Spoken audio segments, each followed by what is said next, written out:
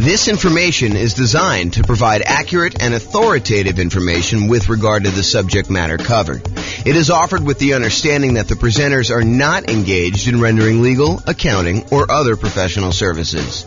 If legal advice or other expert advice is required, the services of a competent professional should be sought. Welcome to the Miami Real Estate Investing and Real Estate Financial Planning Podcast. Learn all about investing in real estate in Miami, Florida, with a combination of real estate financial planning and modeling with numbers specific to Miami, plus syndicated, more generalized recordings of live and pre-recorded real estate investing classes, not all of them specific to Miami. Be sure to stay tuned after the podcast for a message from our sponsors. Nice. All right. Well, on that note, I'm James Orr. Welcome. Tonight is Real Estate Investing Strategies. I'm going to get started on time. And we got some people straggling in late, but since I'm recording. So Real Estate Investing Strategies. So I taught this class last time about a year ago. I think it was last February or something like that. And it was via webinar. And I made some modifications since. But at the beginning of the last webinar, I told everybody that I was going to do a qualitative approach to real estate investing strategies, where I talk about, how strategies work, what they are, some basic questions about, how you find deals, how you do stuff like that. But I could have just as easily done a quantitative approach where I did numbers for fix and flip or for buy and hold or for nomad or house hacking or whatever you're doing. And so this is the very earliest preview that I am going to do a quantitative version where I'm going to go through numbers. So tonight, if you think about it, tonight is more like an overview of what all the different real estate investing strategies are and an overview on like how they work and everything. And then over the next, whatever it is, 8 weeks or so, we're going to pick one strategy and we're going to go deep into that strategy, like a 2-hour class just on that strategy. And I will take time to go over quantitative stuff. So I will show you, hey, listen, if you're fixing and flipping and you're doing that for the next X number of years, then you will finally have enough money to achieve financial independence and what those numbers look like doing it that way. For tonight, though, it's not numbers, but eventually you'll be able to see a list of all the different strategies and some variations on those for each one of those 2-hour separate classes. And you'll be able to see how long it takes you to achieve financial independence for each one. And then you can compare and say, oh, if I do house hacking, it's this number. If I do nomad, it's this number. If I do buy and hold, it's this number. If I do fix and flip, it's this number. And then maybe I add some variations in there and like, what if I do a little bit better in fix and flip? Or what if I get a little bit more in rent or things of that nature? So the thinking is tonight is more qualitative. And then the next 8 classes or whatever it is, so I put them on the schedule. If you guys can look at the group there, you'll be able to see them. And that's going to be more quantitative. At least that's the plan right now, subject to change. Okay, so here's the list. So I'm just going to go down and I'm going to walk you through all the different strategies. And then there's a bunch of slides that go into more detail, but I'll give you an overview of what to expect tonight. So the first one on the list is all the creative financing stuff. So creative financing, in my mind, is primarily going out, doing marketing, finding some type of seller, usually not in the multiple listing service, and then offering them some type of creative financing solution like owner financing or wrap financing or loan assumption or buying the property on a lease option or buying a property subject to the existing financing, something like that. And we're going to go into detail as to what those are, but that's like the creative financing family. And you're not likely to find those inside the MLS. You're likely to find those when you do marketing and you find those deals off market. So we'll go into what all those are in a little bit. The next one on here is buy and hold. And in my mind, buy and hold is buying a property, holding onto it for a long period of time, and usually getting income from it. It doesn't have to, but usually I associate that with getting rent on the property. And that would include the subset of short-term rentals for me. So it's not just buying and holding and leasing to a year-long lease type tenant. It could be buying a property and then converting it to a vacation rental or short-term rental in order to be able to do this. Next one on the list is quick turn flipping. So flipping in my mind is buying a property, usually adding some value in some way, although it doesn't have to be. Sometimes you just solve a problem and the property is ready to go to put it back on the market and you can make enough money, enough spread in there in order to sell the property right away without having to do a lot of work to it. But in the majority of cases, you're buying a property, you're adding some type of value. Most traditionally, people think of adding value as doing paint, carpets, replacing a kitchen, fixing a roof, things that kind of upgrade the property, although it doesn't have to be that. It can be solving a problem with the property, subdividing it or breaking it into pieces or combining it with something else or things of that nature. So there's lots of variations on how that works. But in my mind, it is a quick process of getting in, doing something to add value to a property traditionally, and then getting out of the property.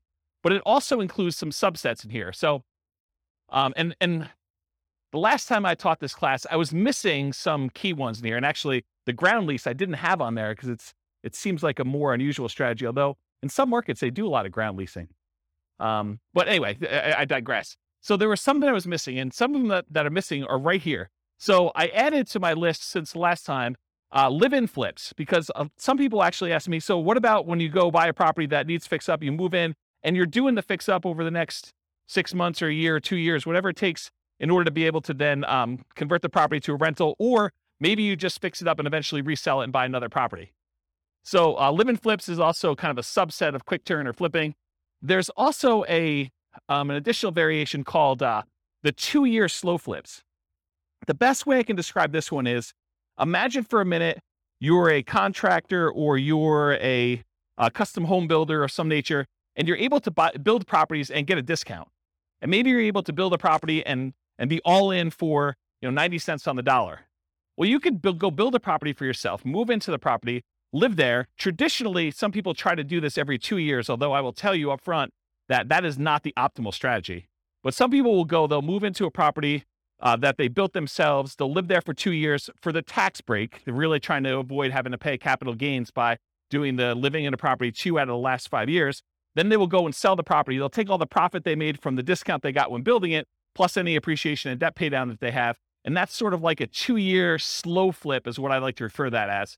And so there's some reasons to do that, but I will tell you, I've done math on this. I've done some modeling, and my math suggests that it is suboptimal to let taxes dictate waiting 2 years. That if you really can get a 10% discount on a property, you actually should sell, pay the capital gains tax, and actually move on to the next property, even if it's less than 2 years. That's what the math suggests you should do. But we can go talk about that when we do the deep dive on those. And then finally, I have partnership flips in here as well. Partnership flips, if you guys haven't heard of this concept, it's pretty interesting. Instead of having to go out and find a deeply discounted property that you're going to buy at a big enough discount to do all your holding costs and to do all the repairs and everything, and then to go resell the property, with a partnership flip, instead you go find a seller who doesn't want to do the work themselves, but they're willing to split the profit with you if you come in and you actually do all the work on the property and then you sell it together.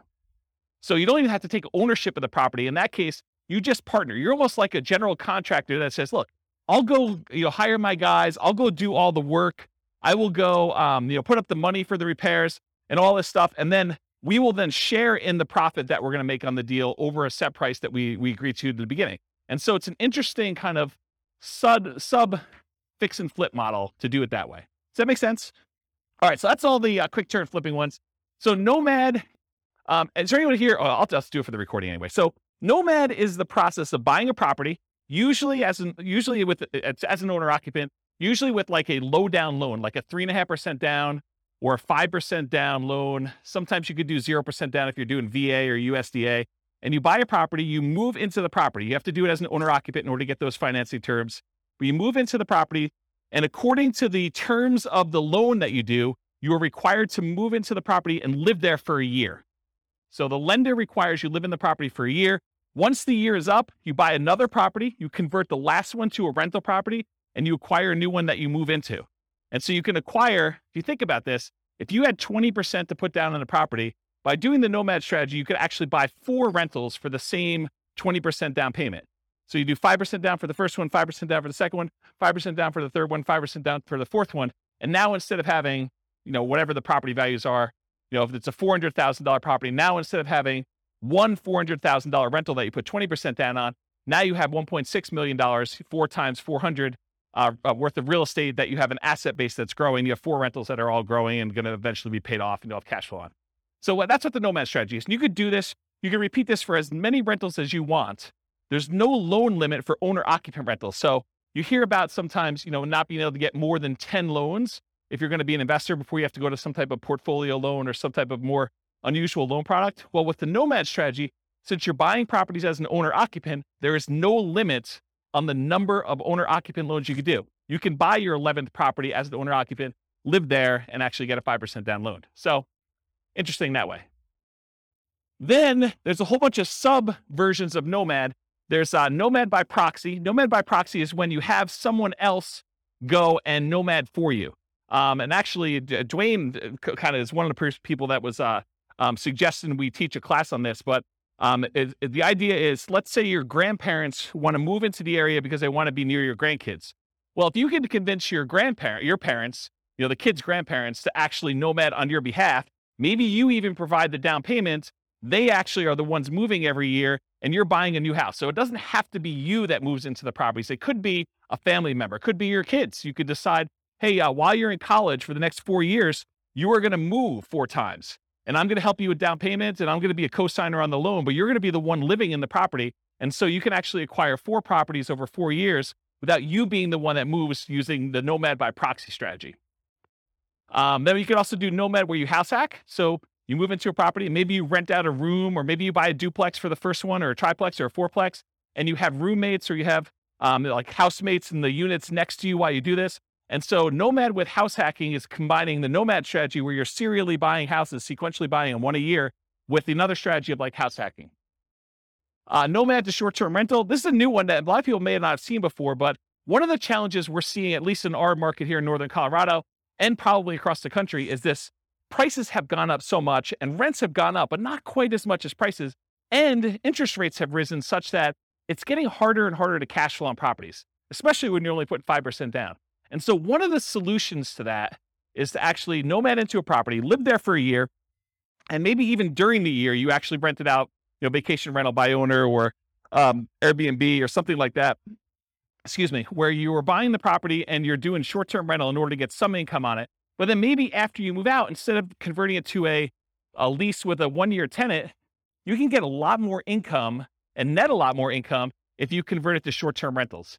The challenge is you probably need to pick slightly different properties when you're nomading originally. You might not want to do, a property on the outskirt of town where we've been buying a lot of nomad properties lately. This might be one where you're willing to pay a small premium to have it more in town in a more walkable part of the area. And you pay a premium for that. So you want to make sure that you got your strategies right, but you could then convert those to more of a short-term rental after you nomad in the property. And that could help solve some of your cash flow problems until rents increase enough where it's no longer an issue. And then you could reduce your workload by not having to manage those short-term rentals and convert them to long-term rentals. So does that make sense? So there probably are regulations, and I don't know what they are. So we'd want to go check in with the city and find out if the one that you're considering is able to be converted to a short-term rental. And in some cities, they're requiring licensing to do that. Some cities, they're requiring you, pay the lodging tax or whatever it is. So you need to do the equivalent research in whatever market you're in. I don't know the numbers for Fort Collins. That's not something clients of mine have done. But I think the strategy is to find ones where you can do it. And it might be a property that is already licensed, that maybe the license passes with the property. And so you'd want to go select properties where that is a viable solution and do whatever the regulations say. We're not encouraging you to break the law. We're not encouraging you to kind of go around and try to figure out ways to circumvent things. We're telling you comply and find ones that where it does work. And if it means it doesn't work in that particular area, then we're not doing it. So that's what I would say about that. And so one of the reasons why I'm reluctant to give very specific answers in some of these things is these things change over time. And, a year from now, it could be very different. They could say, nope, we're not doing any more. Or they could be like, yeah, it's a free for all. Anyone can do it. Any property, any part of town. You just don't ever know.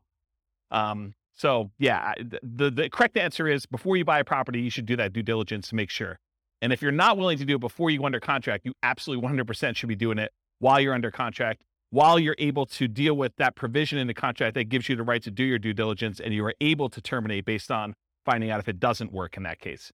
But it's better to do before you go under contract, especially if you're having to be aggressive and bid and waive things and things of that nature. So yeah. Any other? Good. Yeah. Do you have any other? Okay. All right, cool. So that's the list on there. Oh, so that Nomad to short-term rental is another option for Nomad. Lease option Nomad. Lease option Nomad is a variation on combining lease option exits with the Nomad strategy for acquisition. If anyone has ever read the book I published, it's called how to acquire a multi-million-dollar real estate portfolio starting with $3,000, or if you've seen the class with the same title, it's that strategy. It's buying a nomad property, and then once your year is up, instead of actually converting it to just a long-term rental, you decide to do a lease option exit. You find a tenant buyer who wants to move into the property, who wants to buy it from you, and they need a year or 2 or 3 to do whatever they need to do in order to get qualified for the loan and purchase it.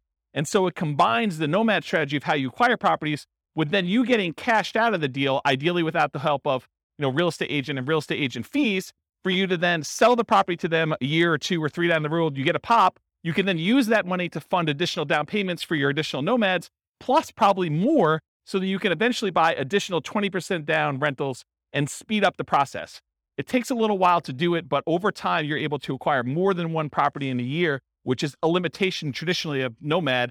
And you're able to do this strategy with less money, because you usually get a option fee from the tenant buyer when they come in, which in some cases can be enough to fund your down payment for the next purchase. So that's why you can do it with just one down payment. And then other variations of nomad. There's quite a few different ones. One of the things I'm known for is kind of doing nomads and nomad variations. And so there's a whole bunch of other ones, but those are the big kind of groups. Another real estate investing. And by the way, I run, as you probably can tell, I run a really informal class. So if you have questions, feel free to ask your questions, and we'll get the mic to you and you can ask us. So real estate investing strategies, house hacking. House hacking usually is getting income from a property that you're living in. One of the most common ways to think about this is someone who buys a duplex, a triplex, or a fourplex, where they're living in one of the units and they're renting out the other units. But it could just as easily be you buy a single family home and you rent out 3 other bedrooms where you live in 1 bedroom, or maybe you live in the living room and you rent out the 3 bedrooms, or something like that. So it's really getting extra income from a property that you're living in. That's the house hacking strategy. Next strategies are BRRRR and BRRRR. They're just adding an extra R. So BRRRR stands for buy, rehab, rent, refinance. And the one that has an extra R is adding repeat to the end. So it then becomes buy, rehab, rent, refinance, repeat. And BRRRR is sort of like a variation of fix and flip, where you're not actually selling the property. You're finding a property usually that needs quite a bit of work. You're buying it at a big enough discount where you can go in there, acquire the property, do all the fix up to it, put a tenant in there, and then go and get long-term financing on the property, where you pull out, in an ideal world, all of your money so you have nothing in the deal. In most cases, in a practical sense, most of the time you can go and you can buy a property and leave minimal amount in. And minimal, it's probably going to be in the neighborhood of 5% or so in most markets. Although you can find ones where you leave nothing in the deal, and you can find ones where it's considerably more that you have to leave in the deal in order to do that. So that's what BRRRR is. Wholesaling and wholetailing. I'll start with wholesaling. Wholesaling is usually the process of finding a property, usually off market. It's usually not in the MLS. It's usually off market, where you do advertising, you find a seller, oftentimes a motivated seller. You come to an agreement with the seller, you put the property under contract, and then you go and you take your contract, which now is personal property to you, and you try to sell your rights to that contract to another investor. And that other investor is going to close on the property and actually pay you a fee to become you in the deal and take over your rights in that contract. Okay. If you think about it, wholesaling is very similar in a lot of ways to what a real estate broker does. So a real estate broker goes out, they have to find a seller who wants to sell a property. They come to an agreement with that seller over what price they want to be able to sell that property for. And then that real estate agent, often with the help of the other real estate agents in the market through the cooperative agreement of the MLS, but a lot of times that real estate agent will go out and they'll try to find a buyer. And then when they sell the property, they get paid a fee. The difference is a real estate wholesaler is actually not representing either party in the transaction. They're acting as a principal, and they're selling their personal rights to the contract to someone else to close on the deal. A real estate broker has obligations to the seller or obligations to the buyer, depending on how their contract is structured. And so they're representing one of the parties in the deal, and they're acting as a middleman, right? They're getting paid a fee to do that.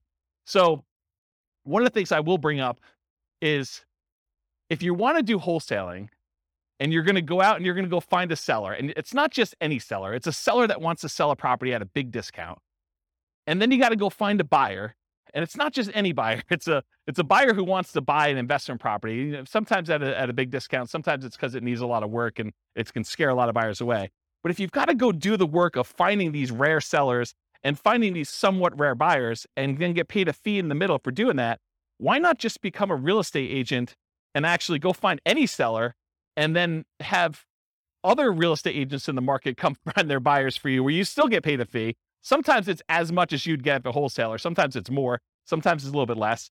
But then you don't have to do both sides. You can only do one side. In fact, if you want to just go find all the investors that want deals, you could just represent the buyers finding deals for them. And you don't have to go find the sellers, or you can just find the sellers and do it. So I don't know. You're welcome to wholesale, but I've got some different thoughts on that. And the wholetailing is the same idea of wholesaling, except instead of it finding a real estate investor buyer on the other end, a lot of times you're finding a great deal and you're selling it retail to a traditional buyer who's probably going to go live in the property.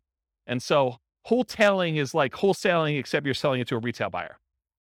Any questions on any of this? I'm going really fast because I know that I've got a lot of ground to cover. So if I'm confusing anybody, I know some people in this room could teach this class, but I know there's other people that I don't know. And so I don't know what your level of experience is. So if we got questions, let me know. Okay. All right. Options and option auction. So you can go and acquire an option to buy a property. This is not lease optioning where you're leasing the property and you have the rights to buy it. This is just the option where it says, hey, look, I want to be able to buy your property for you for a specific price sometime before a specific date. And so you get the rights to be able to acquire a property at a pre-agreed upon price for a specific period of time, often for some money. And so the example I like to use, which is an easy one to understand, although most of them are not this clear cut, but imagine for a minute, you think, or you know that Walmart is coming to town, and you know of a property that the person who owns it does not know about Walmart, and it's not imminent. Walmart may come to town in the next 3 to 5 years, okay? So they're like, hey, look, my property is worth $200,000. You come to them and you say, look, I'll give you $500 for the rights to be able to buy your property for $300,000, $100,000 more than what it's worth today, anytime in the next 5 years. I give you $500 today, and I'll be able to buy it for $300,000. And they think to themselves, it's only worth $200,000 today. This guy wants to give me money to be able to buy it for $300,000. Even if they bought it for $300,000, that's a deal. I would take that. And so they think to themselves, $500, that's free money to me. And they sign an option agreement. Well, 3 years later, Walmart comes into town and you're the holdout. The lot that they want, the corner that they want in town is the one that Walmart wants to build on. And Walmart's coming in and say, look, what's it going to take? And you know that they'll buy it for $400,000.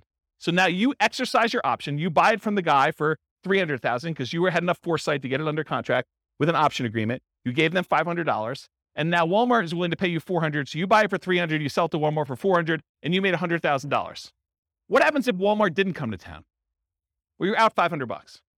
Okay. So that's the idea behind an option. Now there's a variation to this. It's the option auction strategy. This is another cash flow strategy if you're looking to make money in the short term. So the idea is you go out, you do marketing, you find some type of seller who's somewhat motivated. You come to an agreement on terms for a price that you have an option to buy the property from them for. You get your option in place with the seller. Then you go out and you do a marketing blitz where you do, there's a book on this. I think it's by Bill Efros, I think. It's a 7-day sale. And the idea is you go and you do a marketing blitz for a week or a weekend, and you basically have everyone come through an open house. And then on Sunday night, you ask people who is interested in bidding on this property, and you run an auction in order to sell that property to the highest bidder via, round robin telephone that evening. So basically you call up the first guy, says, the bidding is going to start at $200,000. And it's usually below market where you started at. Would you like to bid $200,000? They're like, yes, great. You call the next guy in the list. Would you like to bid $205,000? Yes. Okay, great. You keep moving around until people drop out, and whatever the price it gets to, as long as it's above your reserve amount, your minimum that you have, then you sell the property, you sell your option to them, and they close on the property and they buy it, and you collect the difference between the numbers. So that's what option auction is. Come on and have a seat. So that's what option auction is. To be kind of comprehensive, I put in here real estate investment trust. It's sort of the odd one out, right? Because a real estate investment trust is not as much a real estate investing strategy as it is a very passive, you're participating in someone else doing some type of large scale real estate syndication. And so you come in, usually through a stockbroker, you pay some money in order to become one of the cash partners in a deal in order to acquire, usually like larger buildings or larger apartment complexes or things of that nature. And so that's what a real estate investing trust is. I put probate on here. That too is also kind of a weird one because it's not as much a real estate investing strategy as a source of deals. And I wanted to sort of be comprehensive about it because it didn't really fit in with everything else. But you could go to state attorneys or probate attorneys, and a lot of times they are dealing with the estate and they don't want to have a piece of real estate in the estate. They want liquidity. they want to have the money to distribute to the heirs instead of a piece of property, especially if it's a large portion of net worth and they can't evenly divide it pretty clearly. So a lot of times they'll go and they'll want to sell a property, and you could come in as a real estate investor. And sometimes these properties, because a lot of times it's elderly people that haven't maintained their property appropriately, they need work or updating. And so a sort of can be an option for a fix and flipper or a burr person or someone who wants to, maybe even nomad into it or something like that. But it's more of a source of deals. So you can get the list of people that are in probate. Probate's when someone dies, in case you didn't know. So someone passed away, they go into probate, and their estate needs to get distributed. So that the process of distributing the assets is called probate. So you can go find those deals that way. And then they have to publish that in the paper. So it becomes a public list. So it's a source of places you can market to. Short sales and foreclosures. Again, this is just a source of deals. I mean, short sales is when a seller needs to get the permission from the bank to pay less than what the balance on the mortgage that's due in order to facilitate a sale. So let's say you have a $400,000 property. Someone owes $400,000. And in order to be able to sell the property, the bank has to say, hey, I'm willing to accept slightly less than $400,000 in order to get this sold. Otherwise, it's going to go into foreclosure. We saw a lot of these during 2008, 2009, 2010 kind of era. And since then, we haven't seen very many at all. But this may come back, right? It may come back at some point in the future. So really, that's a strategy where you go and they're usually listed inside the multiple listing service because the real estate agent is usually listing it for the seller, and the seller has gotten permission or will get permission from the bank to accept less than what's owed in order to let a sale go through. And so that's a way to get properties that way. And then foreclosures is once the bank has to take ownership of the property back. So they will foreclose on the property in order to get ownership from the seller who is not paying on their mortgage. So now the bank owns the property. In most cases, during the foreclosure process, there's a foreclosure sale, a lot of times at the courthouse, and the bank will have to bid to get their property back, or other people can bid more than what they owe and try to buy the property that way. But if the other people don't bid it up, then the bank actually forecloses. They take ownership of the property, and then they usually turn around and list it in the MLS as a foreclosure. It's a bank-owned foreclosure inside the MLS, and then real estate investors or anyone can go in there and buy those properties from the MLS, but they're bank-owned. So I think I covered all those. So tax liens and tax deeds. So you could go, if you don't pay your property taxes, the county wants the money that you would otherwise have from property taxes in order to be able to do their good work, do their roads and schools and all that other stuff. So what they often will do is they'll say, hey, if you're an investor, you can come in and you can pay the property taxes on behalf of Johnny Seller or Johnny Homeowner. Johnny Homeowner hasn't paid the property taxes, so you as the investor come in, you pay the taxes on behalf of Johnny Homeowner to the city or the county, and then Johnny Homeowner needs to actually pay you the taxes back plus an interest rate. If they don't pay you that interest for a certain period of time, and it varies depending on county and state, but if they don't pay you that amount of money for a period of time, then you can go and you can actually foreclose on the taxes that you paid because they're lienable. And so that basically you can foreclose on the property and get ownership of the property for fronting the taxes for Johnny. Now, in most cases, Johnny has an escrow statement through the mortgage company, and the mortgage company is going to probably pay those taxes because if you go foreclose on it, it wipes out the mortgage in a lot of cases. And so the mortgage company wants to protect its security interest in the property, and they're going to make it whole and pay the fees on top of that. And they're just going to go ahead and add it to what Johnny owes in some form or another. So it's hard to get ownership of the property, although it does happen, especially with free and clear properties. And about 1/3 of all the properties in the United States are free and clear. They do not have a mortgage at all. But if that person doesn't pay their property taxes, and the county is trying to notify them, so it's not like a secret that these things are happening. But if you go and you pay that, then you have a chance of getting your money back plus interest or ownership of the property if you foreclose on that property. Does that make sense?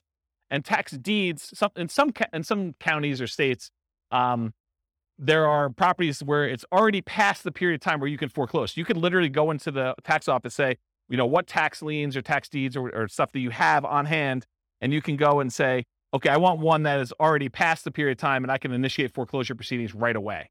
And so there's a way to do that where you kind of do it. And these have become much more popular. There was a time when this was sort of like a hidden secret for people, but at this point, it's pretty well publicized and pretty well known. Any questions on this? You guys know about all these? Is this like me? Okay, this is like all new information for everybody. Okay, and then finally on my list, partnerships/syndication, which I sort of think of in some of the same ways. So when you have a partnership, I like to break down when you do real estate partnerships into 3 roles. There's like the deal maker/syndicator. That's like one role, and that's the person who goes out there, they find the deal, then they're the ones going out and finding the money. They're the ones going out finding the financing, and they're going to oversee the work and they're going to oversee the project and do it. That's the deal maker syndicator role. Then there's the money partner role. Those are the people that they invest in the deal. They bring the money to the table, but a lot of times they're not doing the work. And then there's the loan partner, someone who is able to go qualify for a loan and pledge their, their good credit and their assets for making sure the loan gets paid. And so those are the 3 roles. So that's kind of what I'll have to say about partnership syndications for now. Any questions on these before I move on to more detail? Yeah. You want to do the mic? Thanks, Rob. So in today's Is it on? Yeah, So in today's crazy market, yes. Which one of these strategies is usable right now? Yep. And then when the market turns, which one of these strategies would be good to implement? Really, really good question. And it depends. So it's more nuanced than that. Part of it depends on what you want to do. Like for me, I'm not looking to generate income. So I can eliminate a whole bunch of the income generating ones right away. I don't want to do the labor of fix and flips. I don't want to go out there and do all that work. I definitely don't want to go do wholesaling, right? So even though those strategies could be good strategies now, which right now, they're probably not because the market's so hot, but they could be good strategies, especially as the market transitions. I'm not willing to do those. So part of it is personal preference and what you're looking to get out of it and what you're looking to do. So that's one of their kind of selection criteria. Like as far as like market dynamics go right now, when you have a fast appreciating market, maybe you have a market where you don't know if it's going to continue to appreciate very rapidly because there's some signs that there's high inflation on the horizon, although the Fed just raised interest rates today, 0.5%. And so maybe that'll curb some inflation and suppress some appreciation that we're seeing. But it's really hard to tell. So when you don't know what a market's going to do, I mean, like strategies like buying an option on a property seem like a pretty good thing because you don't have the downside risk. You have very minimal risk. You paid, whatever it is, $500, $5,000 for the rights to be able to buy a property, but you don't know if that's going to pay off or not. And if the market really, really goes down, then you're sort of protected. You have a known downside for that. And so you have some upside there. So you could do things like regular straight up options on properties. You could do things like lease options where you agree to lease a property for a period of time, a year, 2 years, 3 years, and you have an option to buy it for a set price. And if the market goes down, you just say, I'm choosing not to buy it because I don't know what's going to happen in the market. So that could be a strategy for doing that. If you really think the market's going to go up and you have a very long-term horizon, I think buy and hold and nomad and all those long-term wealth building strategies, those are still great.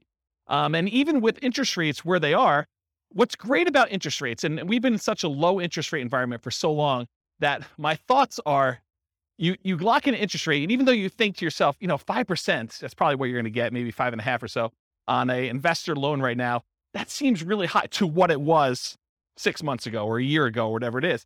But realize what's interesting about interest rates is if interest rates go down in the next year, 2, 3, or 4, or 5, you can always ratchet them down. But as long as you get a 30-year fixed rate loan, you can't go up, right? Unless you're getting an adjustable rate mortgage, which I don't know. I mean, you don't really want to be chasing that thing and have that extra risk exposure out there. Although some people would probably choose to do that if they have deep pockets and they could do that. So it's a much more nuanced question that I don't know if I want to give you like a very specific answer. These are the 3 that you do now, especially since this could be recorded and listened to 5 years from now.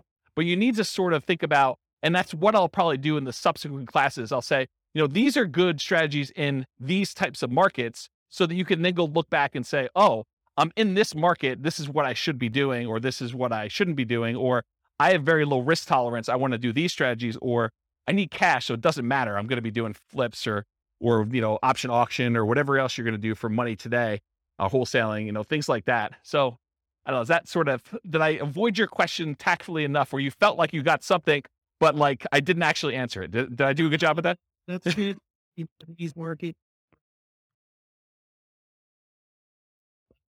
Looking at other investors, they say, oh, in this kind of market, you want to, it's like conserving. I don't think this is a conserving cash time. I think in periods of high inflation, anyone who's holding cash is losing ground. Yeah, I think buying assets that go up in value, I think those are things. I think the tricky part is a lot of times we can't, at least in our current market in Northern Colorado, at our current interest rates, current prices, current rents, it's hard to make properties cash flow. And so I think that's the challenge for folks. If you're trying to acquire for cash flow, it's tricky right now. It's tricky to do. And so what do? Do you put more down? Do you just kind of consider the negative cash flow as part of your down payment? What's the strategy there? And that's a personal preference thing. I don't think you could tell somebody you always do this. So that's how I would kind of answer that question. Yes, sufficiently vague. Yeah, absolutely. Perfect. Yep.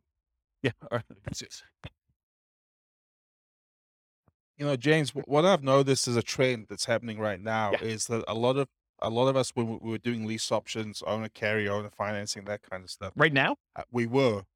We just can't do them right now because the seller really has options, which is sell. Oh, right now, the market's so hot that a seller can basically put it on the market and get above thing. But we're entering a golden age, because the golden age that's coming is all of these really low interest rates, all the options like lease option, wrap financing, subject to, that's coming.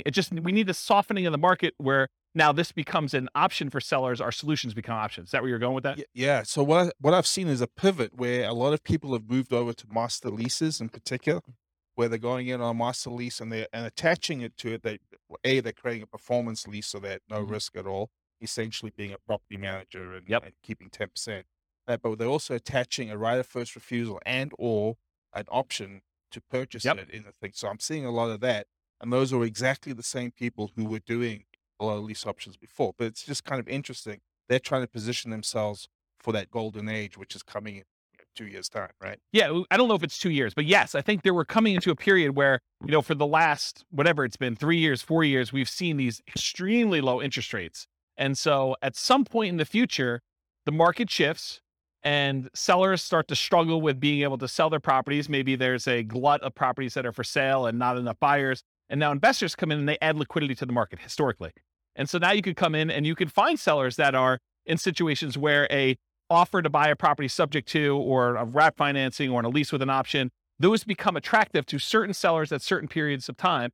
And so now you can come in and you could take advantage of the really low interest rates we saw historically last few years, a few years in the future. But that's not here yet, right? And so we're sort of like waiting for a period where the market has shifted enough and you could take advantage of different strategies at different times. So I don't know.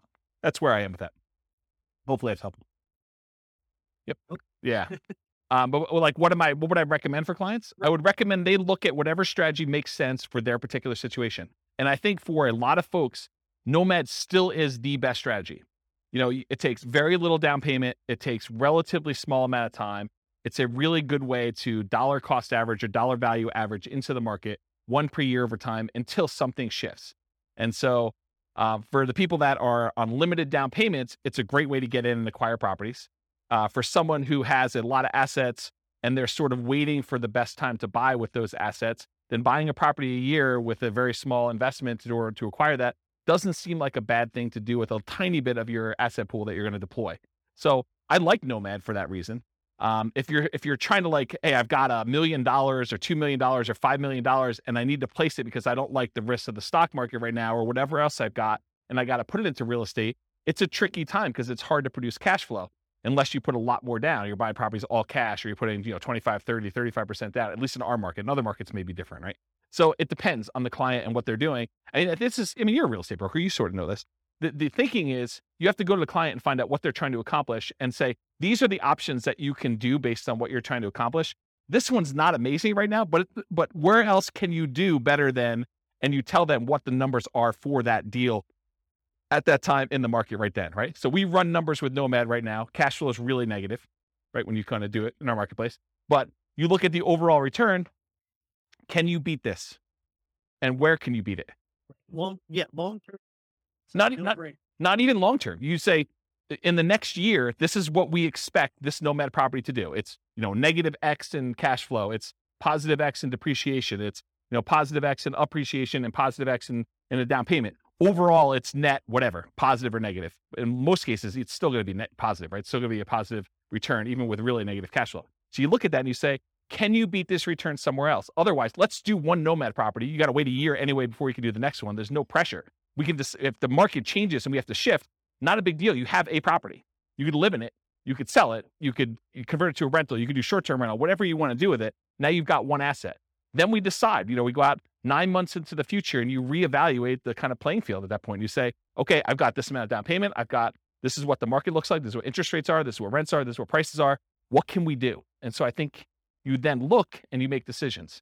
Unless somebody has a lot of money and they're trying to deploy it right away, that's the big risk of what do you do with all of it? Do you space it out? Do you make one big investment and try to acquire a whole bunch of properties? Are you trying to buy some big multifamily, which is hard to do in our marketplace and cap rates are kind of wacky right now to begin with? I think so. I think they're slowing down because it's hard to even get deals. The last 6 months in our marketplace, probably longer than that, but the last 6 months in our marketplace, we've seen people bidding on properties where there were 20 offers. And it's hard to do 5% down for Nomad and make up 10% additional in price as a down payment. Now you're at 15% down, right? I'm rounding, but it's more than the 5% down. So it's hard to do that in this marketplace. If we see some slowing down where it's more reasonable, where you have 1 or 2 offers on a property, or you're buying new construction where there's not a bidding war or something like that, that's a much more reasonable thing for a Nomad to do, come in and do it, even with the negative cash flow in a lot of cases. So there was a class we did, it might have been one of the last classes I did before I kind of stopped doing classes. It was called, Is Nomad Dead? And that was a discussion about this, because there was a class where it was a discussion about, when I first started teaching Nomad, it was whatever it was, $250,000 properties. And now the same properties in the same neighborhood that my clients were buying for $250 were now like $420 or something like that. So, and the rents hadn't gone up that much. They'd gone up, but not quite that much. So like we ran the numbers of like then versus today. And I showed them the difference of what it was like buying Nomad in the golden age, which it really wasn't a golden age. It was just whatever the market was at the time. And then what it was then. And I said, okay, so here are the numbers back then. Yeah, they're not as good as they are today, but can you beat this somewhere else? If so, go do that, right? Like I don't have any preference. But if you can't beat that, this seems like a good thing to invest in. And then you can go and make the decision. And I think that's a good way to look at it all the time.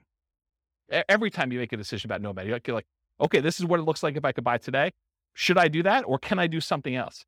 Can I go buy Dogecoin, or can I go buy GameStop, or go buy Twitter, or that, Activision Blizzard, with their acquisition or whatever they're doing, some of this like opportunity where you think, okay, well, I could do better than Nomad. Well, then do that. Okay.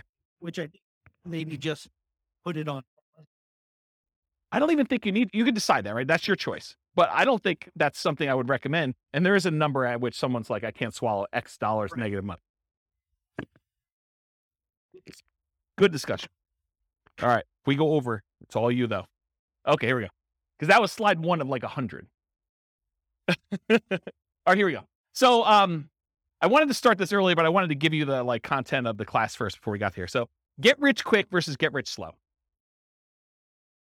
In general, if you're thinking about, okay, I want to get involved in investing in real estate, there's a need for you to put food on the table, to put gas in the car, to kind of pay for health insurance, whatever you're doing. So you need money to live on. So you need a way to generate income to live on while you build wealth in some form or another. If you have enough assets to acquire properties to generate that income, that's great. Most folks do not, though. They're not coming in with $5 million that they can deploy and buy a whole bunch of rentals and generate cash flow to live on if they're going to do that. So that means you need either one of 2 options. You either need to get a job that provides income to live on, and maybe take some of the capital from that job and deploy it into real estate to then use the real estate to build wealth over time. Or you need to become a real estate entrepreneur and generate income through entrepreneurial activities in the real estate industry. This is essentially starting a real estate business, doing the strategies that are most likely to generate very short-term money, which is really just a job in the real estate field.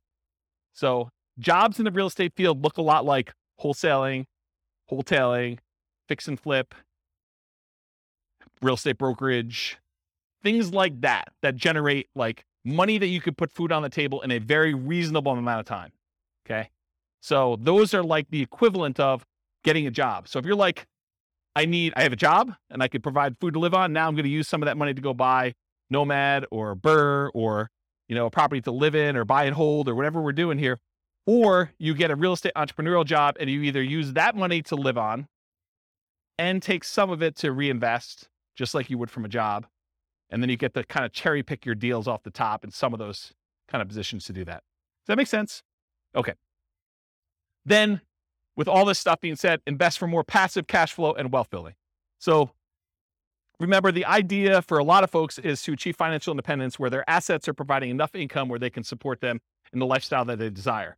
And one of the ways to get there is cash flow from real estate or money invested in some type of asset, stocks or bonds or something else that is throwing off, some capital growth and or dividends or some type of money coming out there.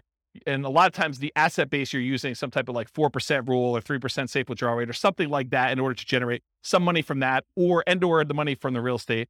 And I'll throw it in there just to be complete, or passive income from like Social Security, annuities, or pension. So those are really the three sources of money for achieving financial independence. Any questions on this? No way I'm getting through this 2 hours. Okay. So real estate investing strategy. So tonight I'm going to primarily talk about which is on the next slide, but the entry, the holding period, and the exit period. Because remember, real estate investing strategies, what is a strategy? It's a unique combination of how you get into the deal, how you hold the deal, and how you get out of the deal. That's sort of what the definition of a strategy is. And so in this case, tonight, I'm going to talk about entry, different ways to finance acquiring properties, different ways that you can acquire properties through different channels, holding period, whether it's an active or passive investment, the duration of your hold. If you're wholesaling, you're kind of just flipping your contract. If you're doing a flip and it's 3 to 6 months, or if you're doing like buy and hold forever or nomading or something like that. And then exiting, your exit financing, how you're getting out of the deal, how someone's going to cash you out, and then the channel for exiting, how you're going to exit the property or get rid of the deal. And so those are the ones I'm primarily going to talk about. For the sake of time and breath, we'll focus primarily on those. I'm not going to talk about all these secondary categorizations.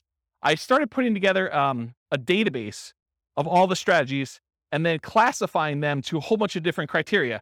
And I'll just quickly run through this criteria, but that's really what it is. And a lot of the secondary criteria is what we're going to cover when we do the individual classes. So I'll do a whole class on just buy and hold. I'll do a whole class on fix and flip. I'll do a whole class on nomad. And then I'll cover a lot of these secondary ones. So how much money is really required for them? What's the credit score required? What's the investing style? Are you an investor where you're actually deploying money and expecting to get a return? Or are you an entrepreneur where you're actually doing work in order to generate money through work?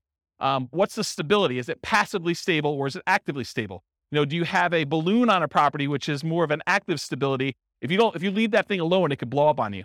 Where passive stability is, if you don't do anything, it's sort of safe. It just kind of hums along and does its own thing. How scalable is it? Is this something that it's going to be really hard for you to scale up and do bigger size? Or is this something that is super easy to scale? What skills are required? This reminds me, the skills.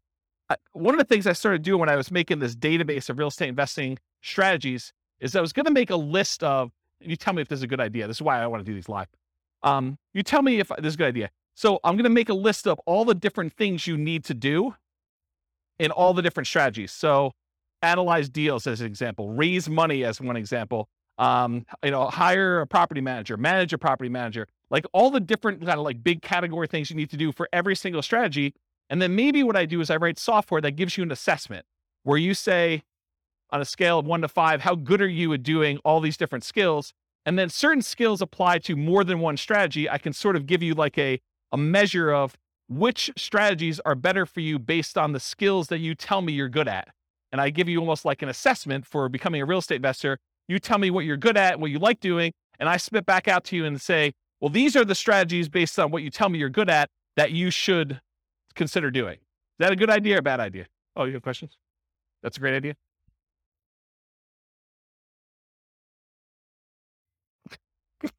You can't wait to talk. No, I think it's good. I Okay. think you also, though, have to put in there, what is their risk tolerance for those? That's probably another one. Right? That's probably another like asset assessment kind of question, right? Right. Yeah, like how much money are you willing to risk? How well do you sleep at night knowing that things can go bad? What's your variance tolerance? Yeah, things like that. Yep. Good point. So skills required, sales, analysis, property management as some examples. What's your risk exposure rating? Like how risky is the strategy overall? What's your profit timing? Is it the cash now, cash flow, wealth building? What kind of subgroups you would direct market to? Probate being an example, high equity being another example, low equity being another example. What are the best markets? I think this is to your question more up, like where you're talking about, is this a soft market strategy? Is this a hot market strategy?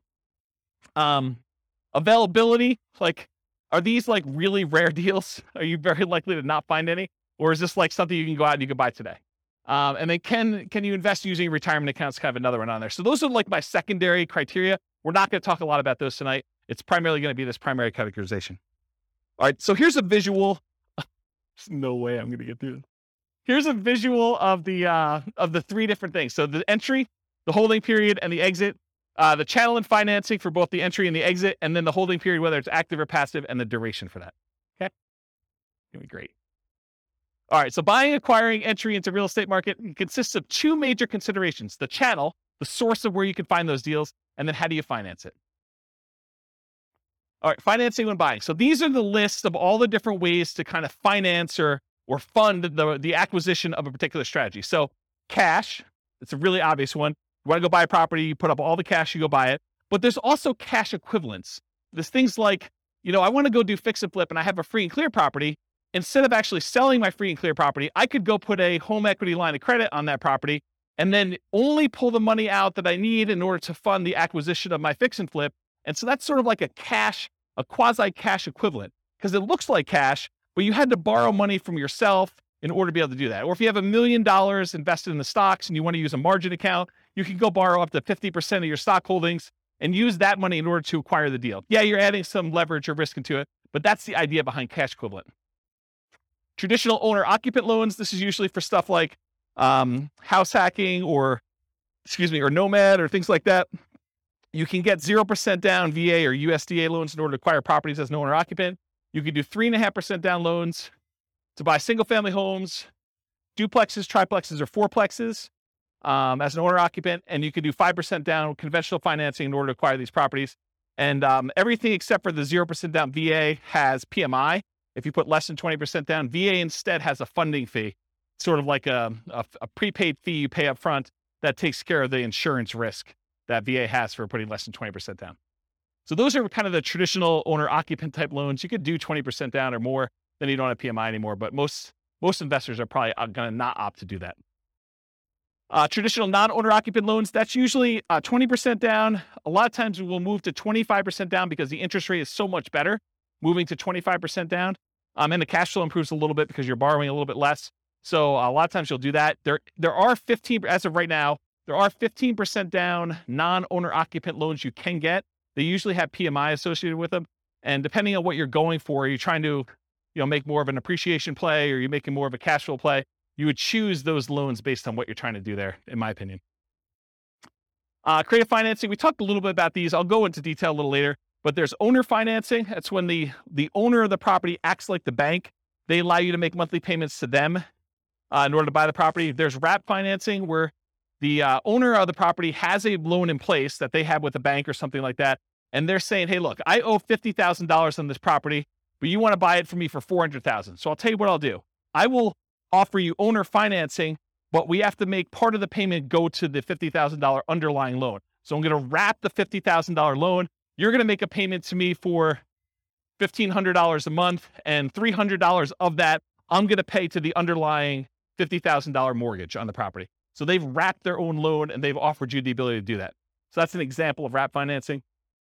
Loan assumption is when you formally go to a bank and you formally assume the loan. You qualify in a lot of cases to assume the loan. They make sure that the loan gets switched to your name. You are now formally responsible. That loan shows up on your credit report. That's what loan assumption is. Then the next one is all the rent-to-own family. That's rent-to-own, lease option, lease purchase. Those are the rent-to-own type things. That's another way to acquire properties. Agreement for deed. This is like when you buy your car, you don't technically own your car until after you paid off the loan that you have from the bank. And so this is sort of like the car loan version of buying a house. You have a contract in place, you make monthly payments on that contract, and then when you made all the payments on that contract, then and only then the seller actually provides you a deed to the property that says you own it. Okay. And then subject to. Subject to is where you actually transfer, the seller deeds you the property. You now are the owner of the property because deed signifies ownership. So the seller deeds you the property, but you do not pay off the mortgage. You just start sending in payments to the bank on that underlying mortgage. You do not go to the lender and say, I would like to formally assume that loan. You basically just say, seller has deeded me the property. I'm making payments on the seller's old mortgage, and you're not paying it off until it's paid off through its normal payment process or you sell it. Okay? So that's the difference between subject to and loan assumption. You can partner on a deal. The partner can do any of these, right? They can go get cash. They can do traditional non-owner occupied financing, or maybe they do something else. No financing required. So in some cases, like when you're wholesaling, you may not need financing. You're actually getting a property under contract and you're selling the rights to your contract. So you may not need financing on it at all. Hard money. A lot of times if you're buying a fix and flip property, you will go get a professional lender who's used to lending on properties that need fix up. And a lot of times they'll do, 70% loan to value or 80% loan to value, or 65% loan to value. A lot of times there'll be points. Well, a point is a percentage of the loan amount that you're taking that you pay as a fee up front in order to get the loan. And then there's an interest rate, usually 8, 9, 10, 12, 15, 20%, depending on what the interest rate at the time is and how good you are negotiating and their programs and things of that nature. So that's what hard money is. There's also a version of hard money where if you're wholesaling a deal and for some reason you're unable or unwilling to assign your contract to someone else, you can go and say, I want transactional funding. It's also called dough for a day, where you go to the title company and there's a lender that provides you money in order to close on your deal. And then the very next day you pay it off, or later that afternoon, you pay it off and sell it to someone else. And so you need money, but it's only for like a really short period of time. Transactional funding is the name of that, or dough for a day. Private money. Private money is when you get like Aunt Sally to loan you money. This is not a professional lender. It's not like you're going to go and market to find private lenders.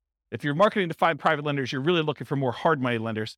This is sort of like, I go to my grandmother and I'm talking to her at Thanksgiving dinner and I say, so Grandma, what are you doing? She's like, doing good. I've got all my money invested in, CDs and I'm earning 1%. You're like, yeah, I'm doing all this house flipping and I'm paying my hard money guy 10%. And she's like, 10%? That's crazy. I would love to even earn 5%. You say, well, Grandma, I would be willing to pay you 5% if you loan me the money instead of you keeping it in CDs at 1%.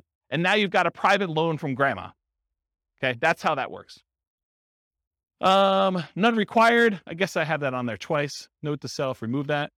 Utilize existing seller's ownership. This is like an example with the partnership flip, where you're going and you're partnering with the seller, and then you're coming in, you're going to provide all the repairs and do all the work and bring in the contractors and do that, and then you're going to split the profit. Well, you don't really need financing for that. You're utilizing that the seller already owns the property.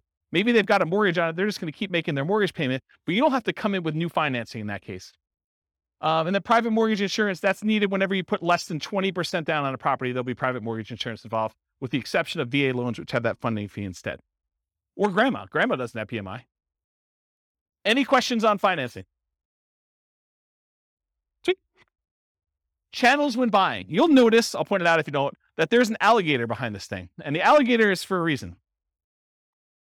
Finding deals is like looking for an alligator in a lot of ways. And I'll explain what I mean.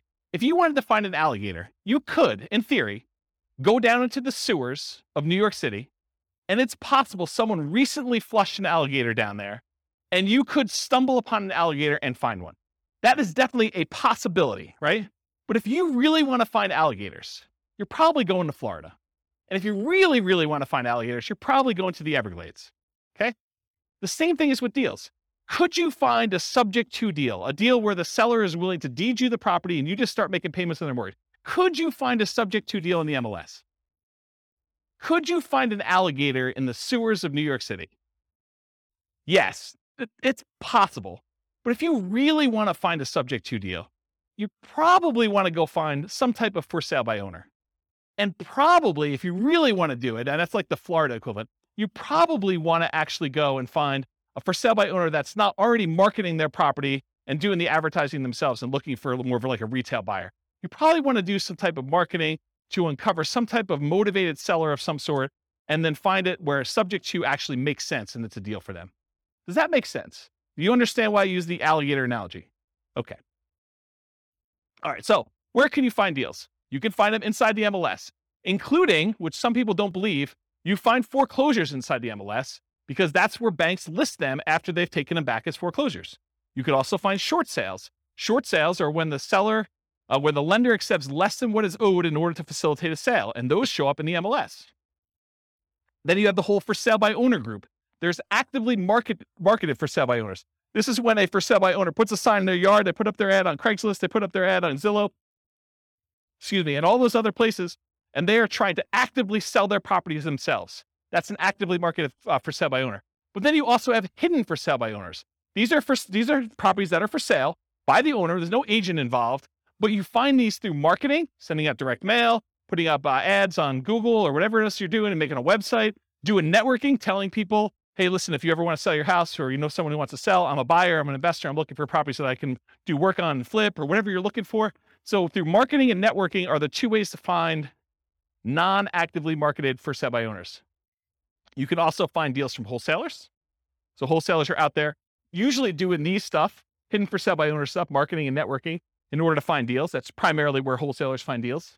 And so the wholesalers can be the source of those deals. They become the middleman. They almost become like a subset of the multiple listing service, except they're a one-person MLS. They find their own deals, they put them under contract, and then they're trying to sell their contract to someone else. Tax lien or tax lien sales. Auctions. So when a property is delinquent enough, the bank will start the foreclosure process, and then they will have an auction to bid on basically what they owe on the property or what someone else is willing to bid in order to buy the property. And so there's foreclosure auctions. There's also IRS and other government auctions, like a DEA auction. So if a house gets seized for, I don't know, before it was, growing weed, I mean, you could have your house seized. I mean, until it federally becomes legal, technically could be seized by the DEA for that.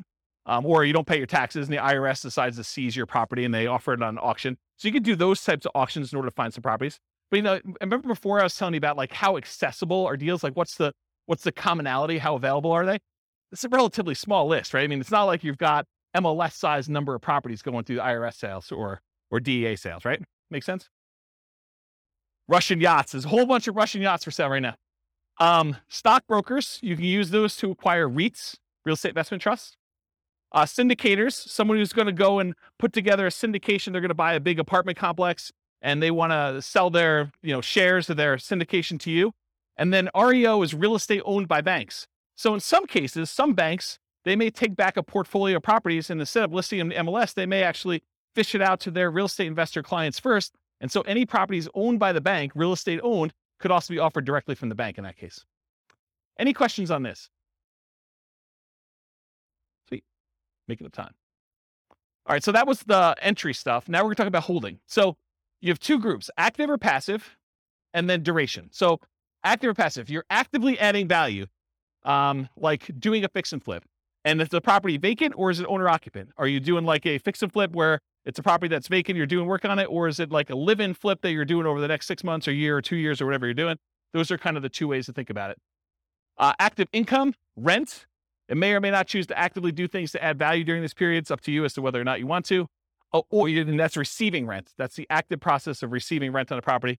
Or owner financing, where you actually sell the property and you're collecting money from the property that way.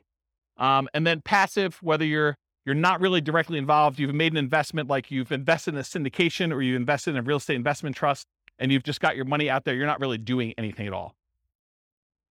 Reminder to self, I need to add making hard money loans as sort of like a tangential real estate investing strategy, because I think a lot of investors aspire to become hard money lenders. So I should probably make a note to add that. Duration. Just contract. Are you wholesaling a deal? You're going to go under contract. You're going to sell your contract. The only period of time that you're actually kind of even quasi owning, you don't really own, but you have equity. You have equitable title in the property when you own when you have the contract on it. So that's sort of like just the contract period for wholesaling. Forever. You're going to buy and you're going to hold. You're never selling that thing. Or everything in between. I'm going to hold it for 6 months. I'm going to hold it for a year. I'm going to hold it for 3 years. I'm going to do lease option exit whenever the tenant buyer cashes me out. Whatever that is for you. Any questions on holding? Am I going too fast? I feel like I'm like flying. I feel like, what's that guy in the Top Gun movies where he's doing his jets thing? All right, pause for beverage. Not a lot of notes, huh? Nothing I told you is new, huh? All right, financing when selling. Traditional financing, you'll notice there's some on here that are like, that were in the other one that are not out when you sell because you're not really using those. Although it's possible, I guess someone could come in and do, private loan or whatever it is. Yeah. So traditional financing when selling, cash, it looks like cash to you. That's what my cash note is. So if someone comes in with a loan, it doesn't matter if they got a traditional loan. The title company is going to give you a check. It's going to look like cash. Owner-occupant, non-owner-occupant loans, the buyers and or family and or partners, hard and private money, those coming in, and then all the different creative financing things, depending on how you're exiting. If you're doing like a more entrepreneurial approach where you're out there finding lease option properties and then you're turning around, you're offering the property on a lease option to a tenant buyer, that's sort of like sandwich lease optioning. So this could be an exit strategy for you. It's using kind of like the rent to own and others, lease option exit, but all the owner financing, wrap financing, loan assumption, rent to own, agreement for deed, and subject to, those are other ways to exit the property. Okay. Channels when selling, you can hold it forever, so you don't ever sell it at all. You can sell through others. For example, multiple listing service, real estate brokers, or wholesalers. If you want to be the person that provides the deal, the wholesaler, you can do that. For sale by owner, where you do the marketing yourself, you either actively market it, put it on Zillow, put it on Craigslist, put the sign in the yard, go door to door. You could be a hidden for sale by owner where you don't even know that your property is for sale. Someone comes to you and they want to buy it. You have an unsolicited offer. You could be out networking. Someone says to you, I really need a property in XYZ neighborhood. You're like, I happen to own a property there. Are you interested in selling it to me? Are you interested in buying it from me? Sure am. You could offer it at rent to own. You can do lease options, exits to people. You can offer rent to own properties. You could decide to do that auction strategy. Like when we did that option auction, you get the option on the property and then you auction it off to someone else. If you're getting rid of your real estate investment trust, you can go to a stockbroker, get rid of it that way. In some cases, when you're partnering with other people, your partner's going to come in and they're going to buy you out. They're going to say, you're like, I want to get out of the deal, or they're going to tell you you are getting out of the deal, and the partner's going to come in and buy you out in that way. And this is ignoring losses like natural disasters, lawsuits, bankruptcy, foreclosure, divorce, right? Those are ways you could also lose your property. You could exit, but I'm not planning on those, although they do exist. Any questions on selling? Making up ground. All right, good. All right, so here are the 6 types of creative financing. I've been kind of telling you all night that I'm going to get to these. I'm finally getting to them, although I have sort of told you about them at some point. So I guess I probably should put this earlier. So here are the 6. We've already talked about what they are. There's a slide for each, so I'm going to go through them. All right, here's a warning. So how many people in here are interested in doing these creative financing type deals? Owner financing, wrap financing, lease option, subject to, just one person? Oh, okay. All right, so if you're going to do these, this class is not enough information for you to do them, okay? Any course you buy online is not enough information for you to do that. You absolutely, 100%, should do a consultation with an attorney in the market you plan on doing the deals and make sure you have the correct paperwork, the correct way to structure the deal so that you don't get in trouble, okay? There's a slide on this coming up, but this is like you're given great power, which with it comes great responsibility. You could really screw somebody over with this. And you could screw them over like unintentionally. You just structure it wrong and you don't realize it, and then something happens to you and it's bad, okay? So you really, really want to make sure, and you don't know what you don't know, right? Like everyone thinks, oh, I did the course, I paid the $1,000, I got the whole thing done. I mean, I got 8 hours of training on how to do lease options. I know everything. Maybe not there, okay? So I strongly recommend you always get the advice of and use an attorney use an attorney on all creative transactions. Now, after you've done 1 or 2 of them, can you probably replicate what they did in most cases? Probably, right? I mean, I think that's probably true. Although there's nuance and differences in each deal, and an attorney may save you from making a mistake on one. If you think of it as the attorney is just an expense of getting this kind of creative transaction done, you can look at it as an acquisition cost. I think that's prudent to do. So these can be complex, highly nuanced transactions. If done incorrectly, you can get you in expensive trouble. Whatever it is, $1,000 or $2,000 you pay for an attorney to do it right could save you $500,000 later. So that's a good return on investment, in my opinion. All right. It has to be win-win or no deal. So with great power comes great responsibility. It's from one of the Spider-Man movies. I forget which, but I think that's an appropriate thing to say here.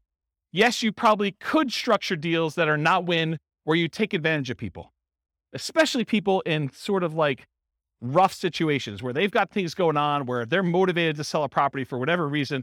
They may not be thinking clearly. They may be in a position where if you were unscrupulous, you could take advantage of them.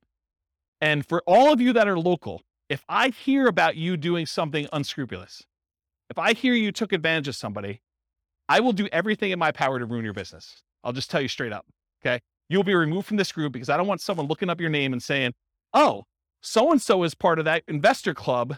They must have learned how to do this crazy, stupid stuff from there. And I'm going to go ahead and assume that James taught it to him and all that stuff. So our community is small enough that you will be removed from the group, but it will not end there. If I find out that you did something unscrupulous, I will go out of my way to say, do not do business with so-and-so. And it will get ugly.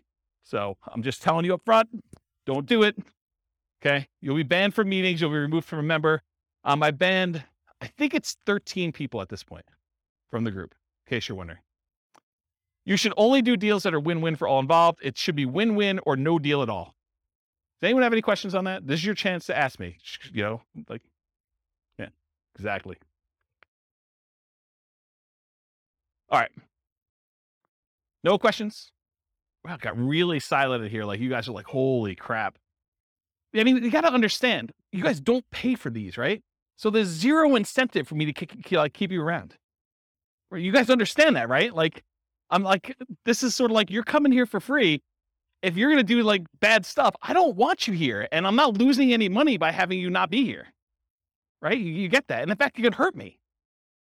So there you go. All right. Now that I've kind of gone down that dark hole, what are the benefits of financing? Why would you want to consider doing these types of deals? So little or no down payment required. If you're trying to buy a property with a lease option, it's not like you need to come up with 5% down or 20% down in order to do those types of deals usually. Although it's completely negotiable. It's typically the same benefit as Nomad, except you don't need to move in. With Nomad, we're able to buy a property with 0% down, 3.5% down, 5% down. So a lot of times you can acquire these creative financing deals with similar down payment sizes, except there's no requirement for you to move into the property and live there. So it's great in that way.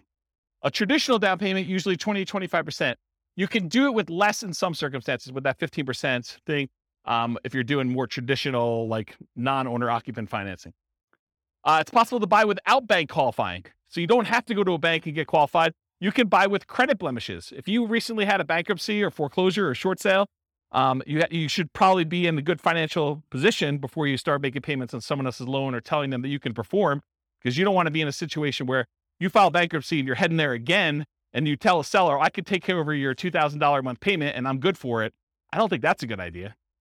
So you can buy them with bankruptcy, foreclosure, or short sales, because a lot of times the seller is not going to say to you, hey, I want to pull your credit report. I want to do a full credit check on you. I want to see like all your financials. A lot of times they're allowing you to buy properties without a lot of that background done. Although they can require it, it's a negotiation. You can buy without income qualification. So if you go to a bank, you get traditional financing, they're going to pull everything and do income qualification on you. With a lot of sellers, they're not. You should always disclose material facts. If you're unable to perform, you should not be buying these properties. You should be telling sellers that, this is my situation. And even if it means the deal is going to die, you should disclose that to them. Put them in touch with someone else who could do the deal or partner with someone else who can do the deal. You should always disclose that. Another advantage of doing creative financing, though, is you could buy an LLC or another entity up front. And a lot of times, if you're buying a property through the MLS with traditional financing, you're going to buy in your name.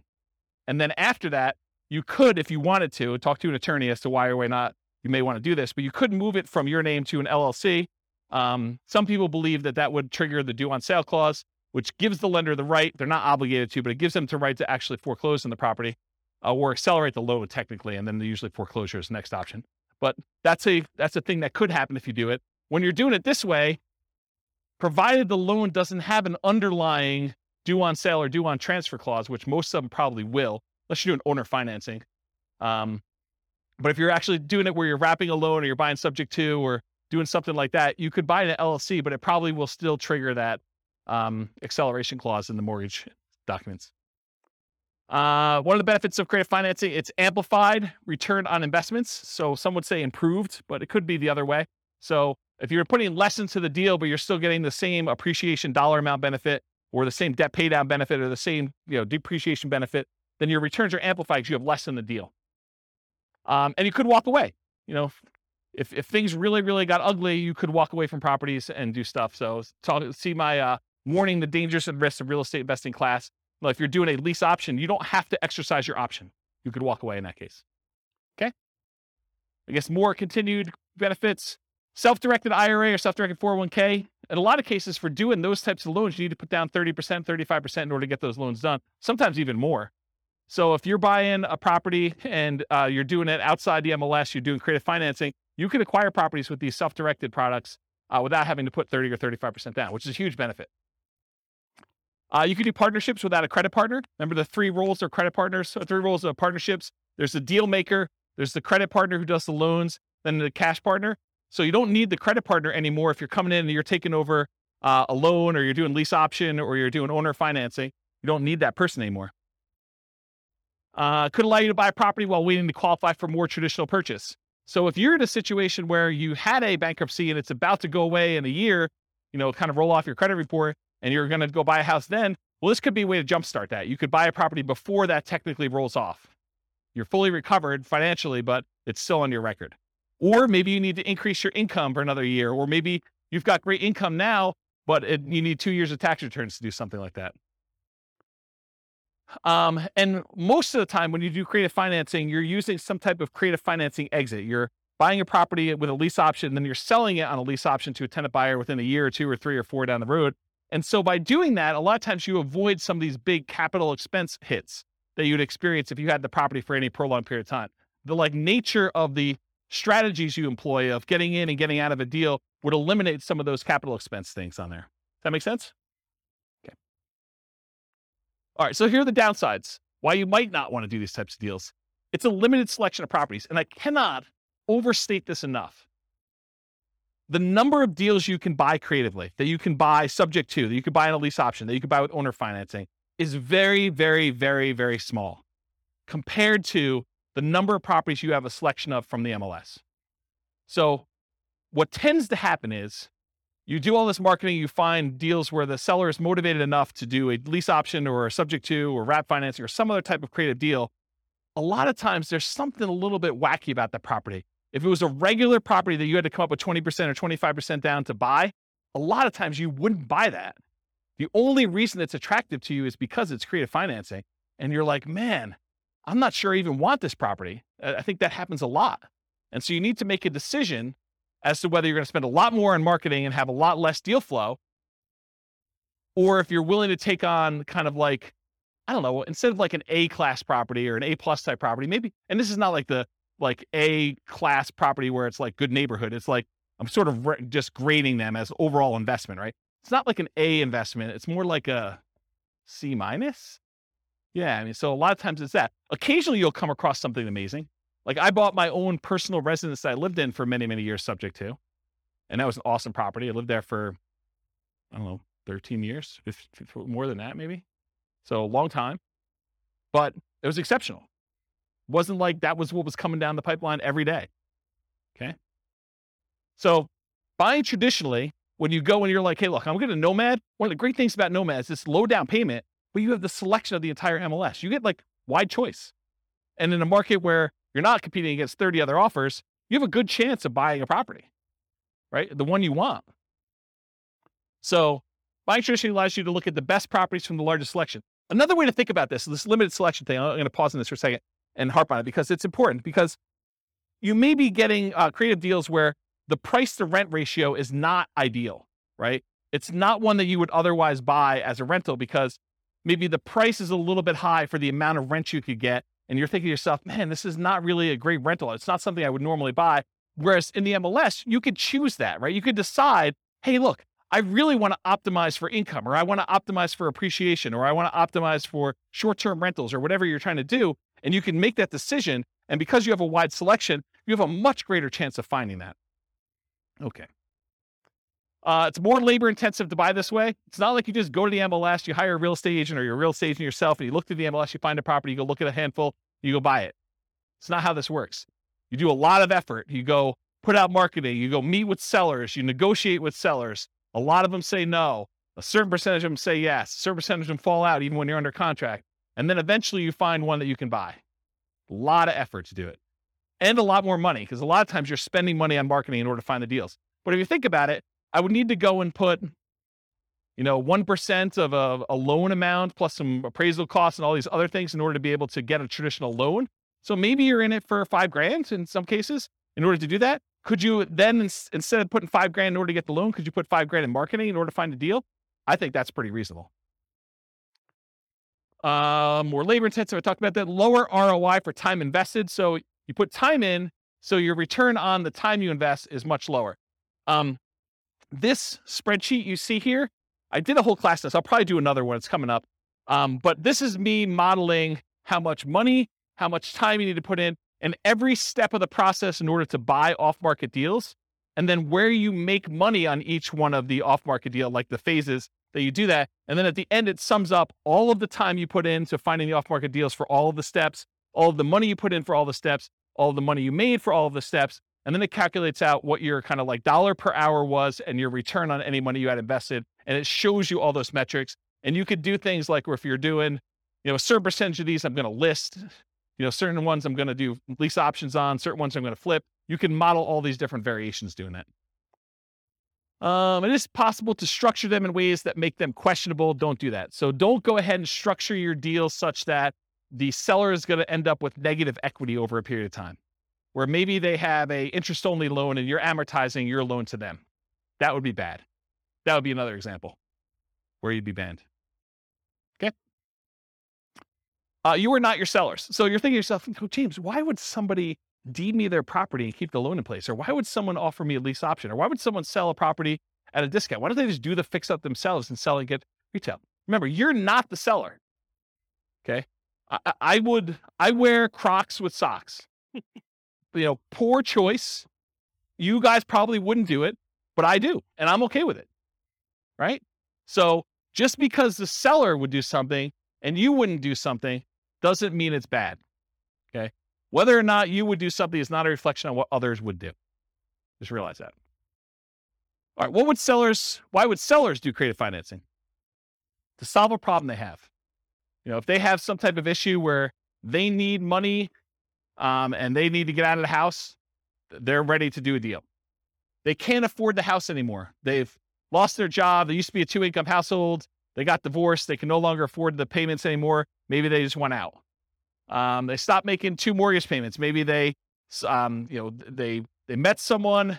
Now they're in love. They want to move into one house. They have this other house. They can't afford 2 mortgage payments. So they just want to get out of the other one. And they're so in love, it doesn't matter.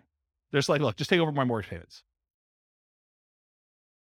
Negative emotions associated with the house. Like, they lived in the house, they got a divorce, and every time they turn around, they see their ex-spouse, and they can't deal with it anymore because it emotionally triggers them.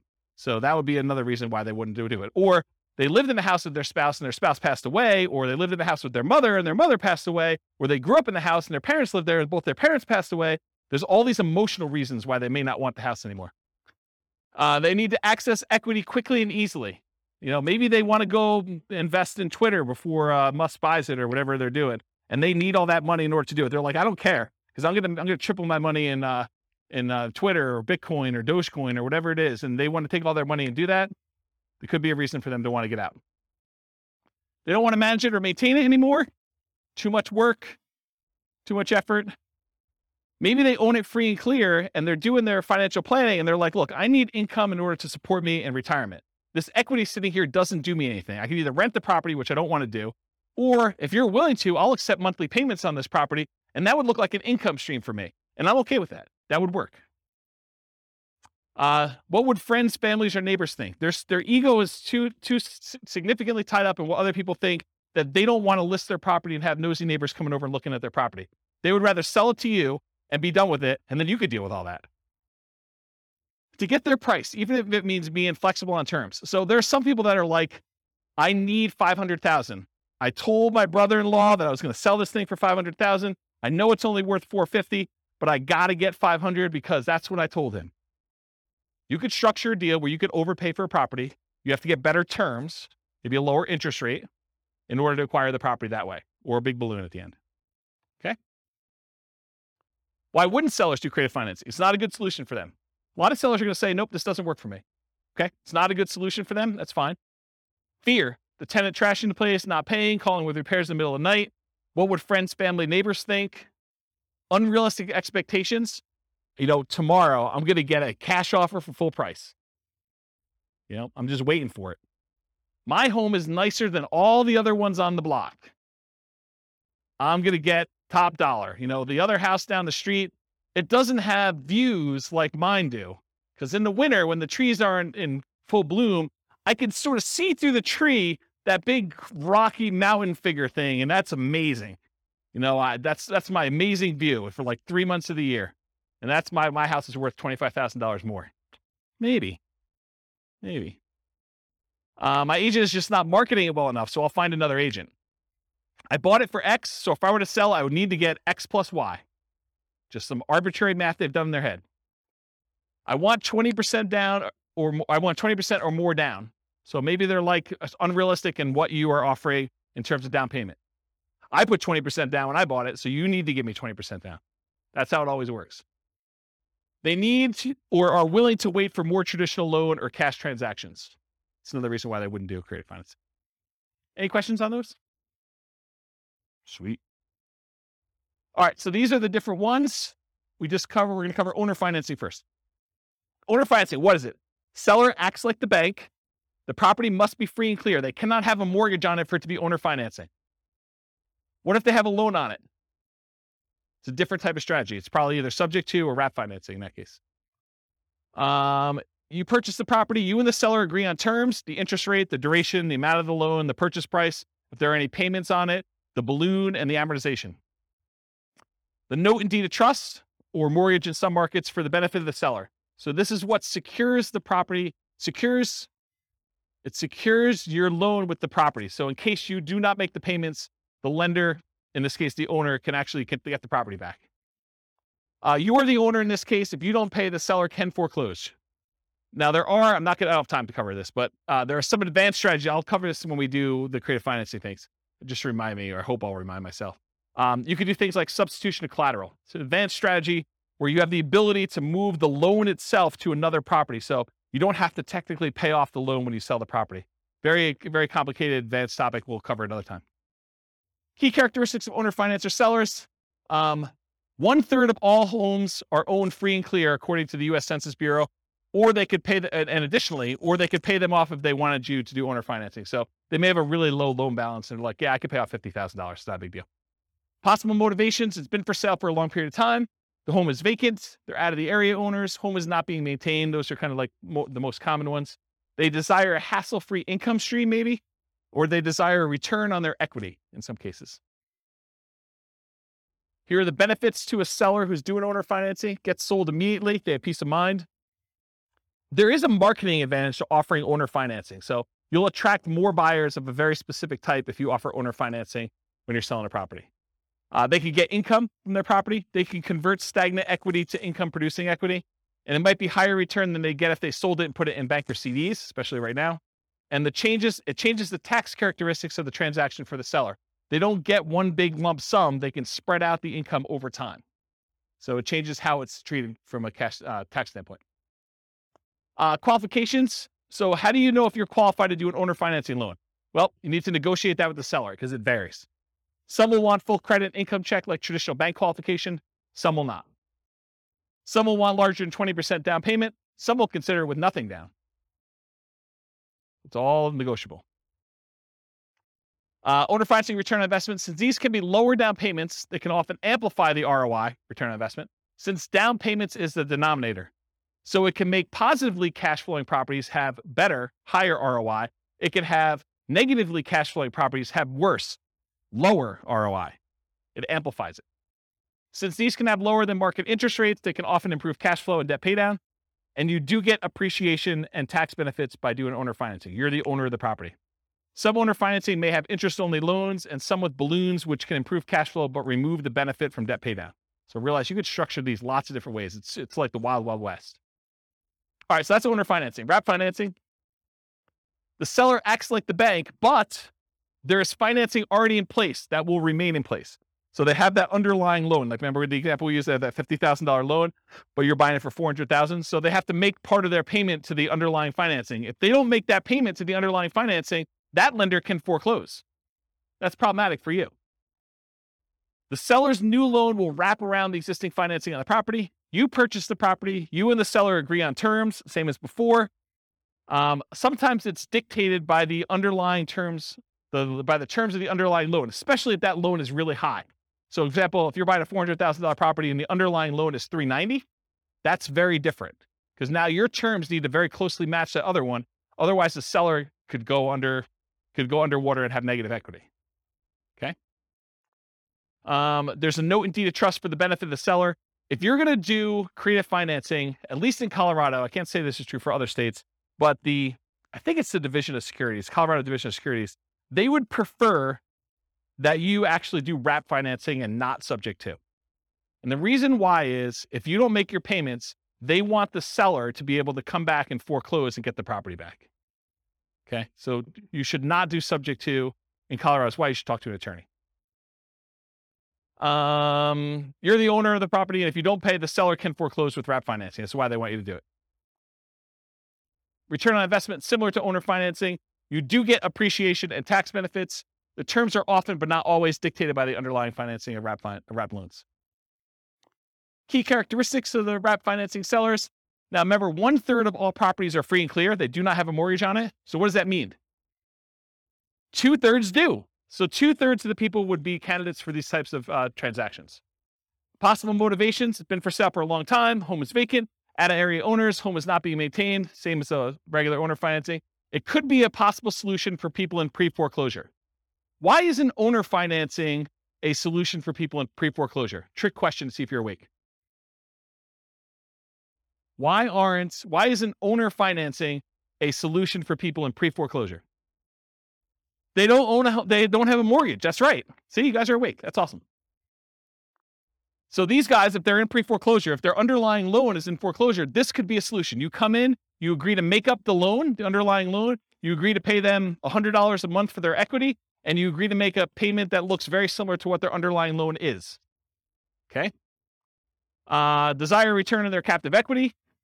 My attorney does not recommend you wrap FHA or VA loans. So go talk to your own attorney, but there's something about FHA and VA loans that the attorney suggests do not wrap those. Okay, so only conventional stuff. You may want to deliberately not market to them if you're trying to do wraps. If you're strategically trying to market to do wraps, you probably shouldn't do this. Concerns with wrap financing: you need to be concerned about the underlying loan is being paid on time. We talked about that. You make payments in 2 parts, one to the original underlying loan and one directly to the seller. So you could say, okay, with seller, I will go ahead and we'll do this deal. I'll make the payment directly to the underlying loan. Now, they may say, hey, look, I've been paying my mortgage forever. I'm always on time with my bills. I would rather make that payment. So you guys got to negotiate that. But you're like, hey, if they're not good with money, they may take the money and not pay the underlying loan because they don't care anymore. So it's a negotiation. You could make a payment to a third-party escrow service that will take your payment, make sure the underlying loan is being paid. Extra expense to do it that way. If the seller has great credit, their credit is still at risk if you don't pay that loan. In some rare situations, you may need to be concerned that the loan you have with the seller would pay down faster than the loan they have. So do the amortization tables for both and see if they cross. You don't want to do that. The qualifications for you to get a seller to do with this, it varies with each seller. Some will want full credit and income check like traditional bank. Some will not. Some will want larger than 20% down payment. Some don't care and will do it with nothing down. There's a wide range. It's all negotiated. All right, loan assumption. So you, with the permission of the lender, you go to the lender and you ask specifically for permission. You take over full responsibility for the loan on the property. You go to them, they transfer it to you. You are now responsible. You've talked to the lender and did this. It's different than subject to. Subject to, we'll talk about that in a little bit. When you do loan assumption, it shows up on your credit report. It's like you went and got a loan. You purchase the property. You and the existing lender agree on the terms. It's often the same as the original loan, although it can be renegotiated. It's often a fee is required to assume the loan, and often you must qualify to assume the loan. It's very rare now. I would say it's impossible now to find a loan that is non-qualifying assumable. Maybe it's possible you find like a really rogue one, but I mean, that'd be like someone losing their kangaroo in Horsetooth Mountain Park and you stumbling upon it accidentally. It's just not there, right? You don't see kangaroos in Horsetooth. All right, note and deed of trust for the benefit of the lender. So that's like to protect them. Often associated with seller financing in second position for their equity as well. So you could get the seller to agree to take back a second mortgage for a small payment to kind of deal with their extra equity. Because a lot of times you're buying these properties and the property's gone up in value and the loan is maybe paid down some. So the seller sometimes has extra equity and you might need to pay them a little bit on their equity on the property. You're the owner. If you don't pay, the lender can foreclose. The seller is often completely out of the picture. In some really rare cases, the seller may still have loan recourse where if you don't pay, the lender could then go back to the seller as a secondary kind of like make this right sort of thing. So that's a possibility. Loan assumption, similar to owner financing for return on investment, you do get appreciation and tax benefits. You're formally assuming the terms of the loan that you are assuming. So often like the ROI of traditional financing, the ROI could improve if you finance all or part of the down payment with the seller for their equity with the lender's permission. Make sure you disclose that you're doing a second mortgage if you're doing it. Any questions on that? Key characteristics of loan assumption sellers, they have a loan. Whoops. It often helps if the loan is assumable like FHA. Often requires that you owner occupy the property. So a lot of times they're not going to do this for a non-owner occupant unless it is a non-owner occupant to begin with, and they might. Making it much less attractive if you're looking to do this investment. So if it's not assumable, you need to try to convince the lender to allow you to assume it, even though it says it's not assumable, which is an uphill battle, saying it mildly. I've never seen them do that. It's possible you could go talk to a local lender and they're highly motivated to get this particular loan out of this person's name and have someone else take it over. But I don't know. It's like, good luck.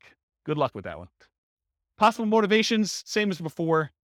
May desire a return on their captive equity. They may want a premium for an exceptionally good loan. With all these really good loans now, someone may say, hey, look, my loan's worth something. You can't get a 2% loan anymore.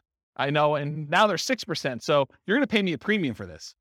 And they have good reasons to say that, right? I mean, if you're doing that. And it may be worth it paying that. The qualifications to assume for non-qualifying assumable loans, there are no qualification standards.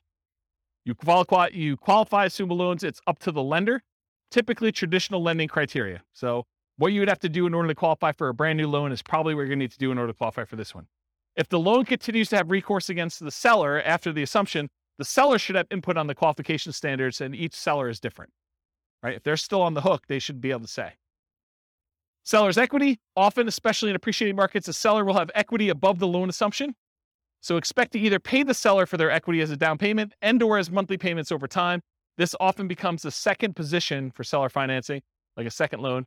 Watch out for negative cash flow, although it might still be worth pursuing for the loan that's good enough. Yeah, 22 went through the mic. Pass that back. Thank you. What's an example of a non-qualifying assumable loan? They don't exist anymore, but there used to be loans where you didn't even have to qualify. Someone could come in and just start making payments on that and say, I'm assuming it. And the bank used to be able to just say, I guess okay, because they have no say in it. That's what a non-qualifying assumable loan used to be, but they don't exist anymore. It's really hard to find them. You know, unless you create a loan, like a private loan to somebody, and it doesn't say like what the terms are for whether you can assume it or not, or you put in there that it's not qualifying, you know, you could do like a private loan where that happens, but I don't see them anymore. I think the last one was like 1987. And if they're 30-year loans, I mean, that would have been 2017 or 2007 when we would have saw the last one. Yeah. So I heard that there are some banks if the house has 40-50% equity in there, and they can just take anyone to come in and assume the loan without checking their backgrounds, like credit score and stuff. Is that? I've not heard that. So if Okay. you find one of those, definitely reach out to me and let me know. Okay. But I've not seen it. Okay. Yeah. All right, cool. Types of loans to assume. So this is sort of like my internal checklist, or at least a discussion. I would prefer to take over fixed rate loans versus variable rate loans. Makes sense, right? I would prefer to take over fully amortizing loans versus loans that have balloons, because a balloon on a loan is you pay for 20 years, and then whatever your balance is at the 20-year point or whatever the time period is, then you have to pay the full thing at that point in full. So if you still owe $200,000, they're looking for $200,000 at one time. That's what a balloon is. Fully amortizing loan gets paid off over the duration of the loan. So over that 20-year, 30-year period, the whole thing gets paid off so that you end up with zero at the end. That's the difference between fully amortizing versus balloons. I prefer long amortizations over short term. You want a loan that's going to have a lower monthly payment. I heard that they're doing loan mods at 40 years now, or they're talking about doing 40-year loan mods, which is crazy. But longer you have to pay off that loan, the lower your monthly payment is. It's closer it gets to a interest-only loan, which is going to be your lowest payment in most cases, unless you have a negative amortizing loan. High interest rates versus low interest rates, I would prefer low. Qualifying assumable versus non-qualifying. If you can take over a non-qualifying, that's better. And recourse versus non-recourse. If you cannot have to be responsible for the loan if something goes south, that's better than having to have responsibility. So that's what recourse is all about. All right, the rent-to-own family. That's rent-to-own, lease-to-own, lease option, lease purchase. So what is it? You agree to rent the property from the seller, and you have the right to buy the property at some point in the future. That's what that's all about.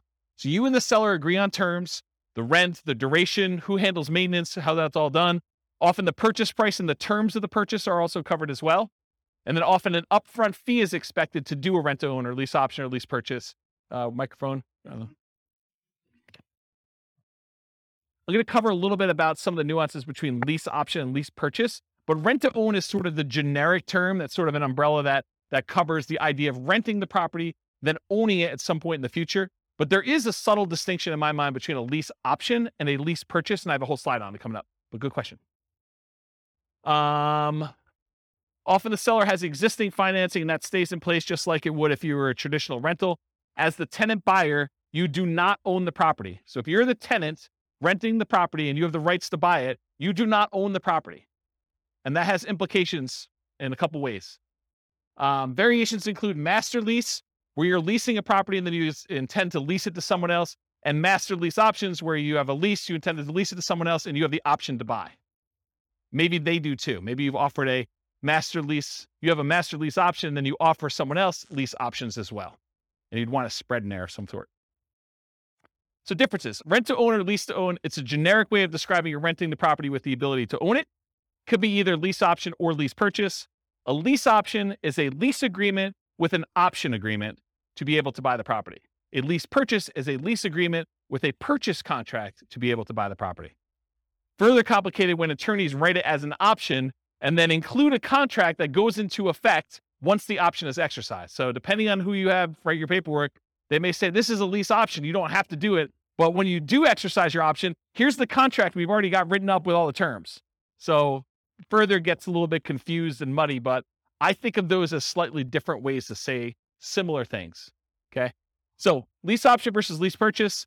You're leasing the property. You have the option to purchase the property at some point in the future. You do not have to buy.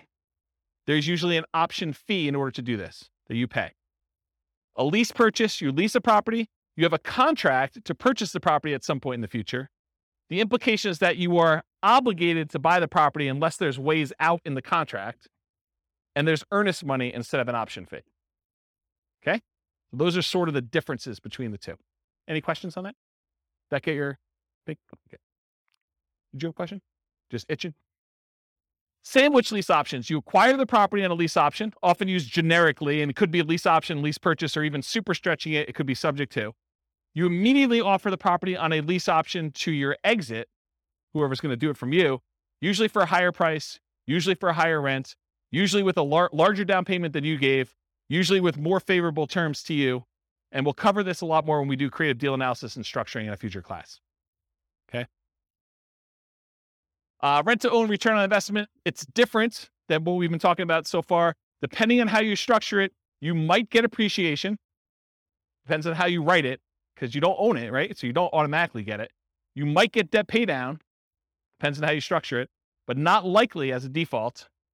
And you might get some cash flow. Depends on whether you have negative cash flow on the deal yourself. And you will probably not get tax benefits because you do not own the property. Okay? That's for rent to own. All the lease option, lease purchase type stuff. That's usually how it is.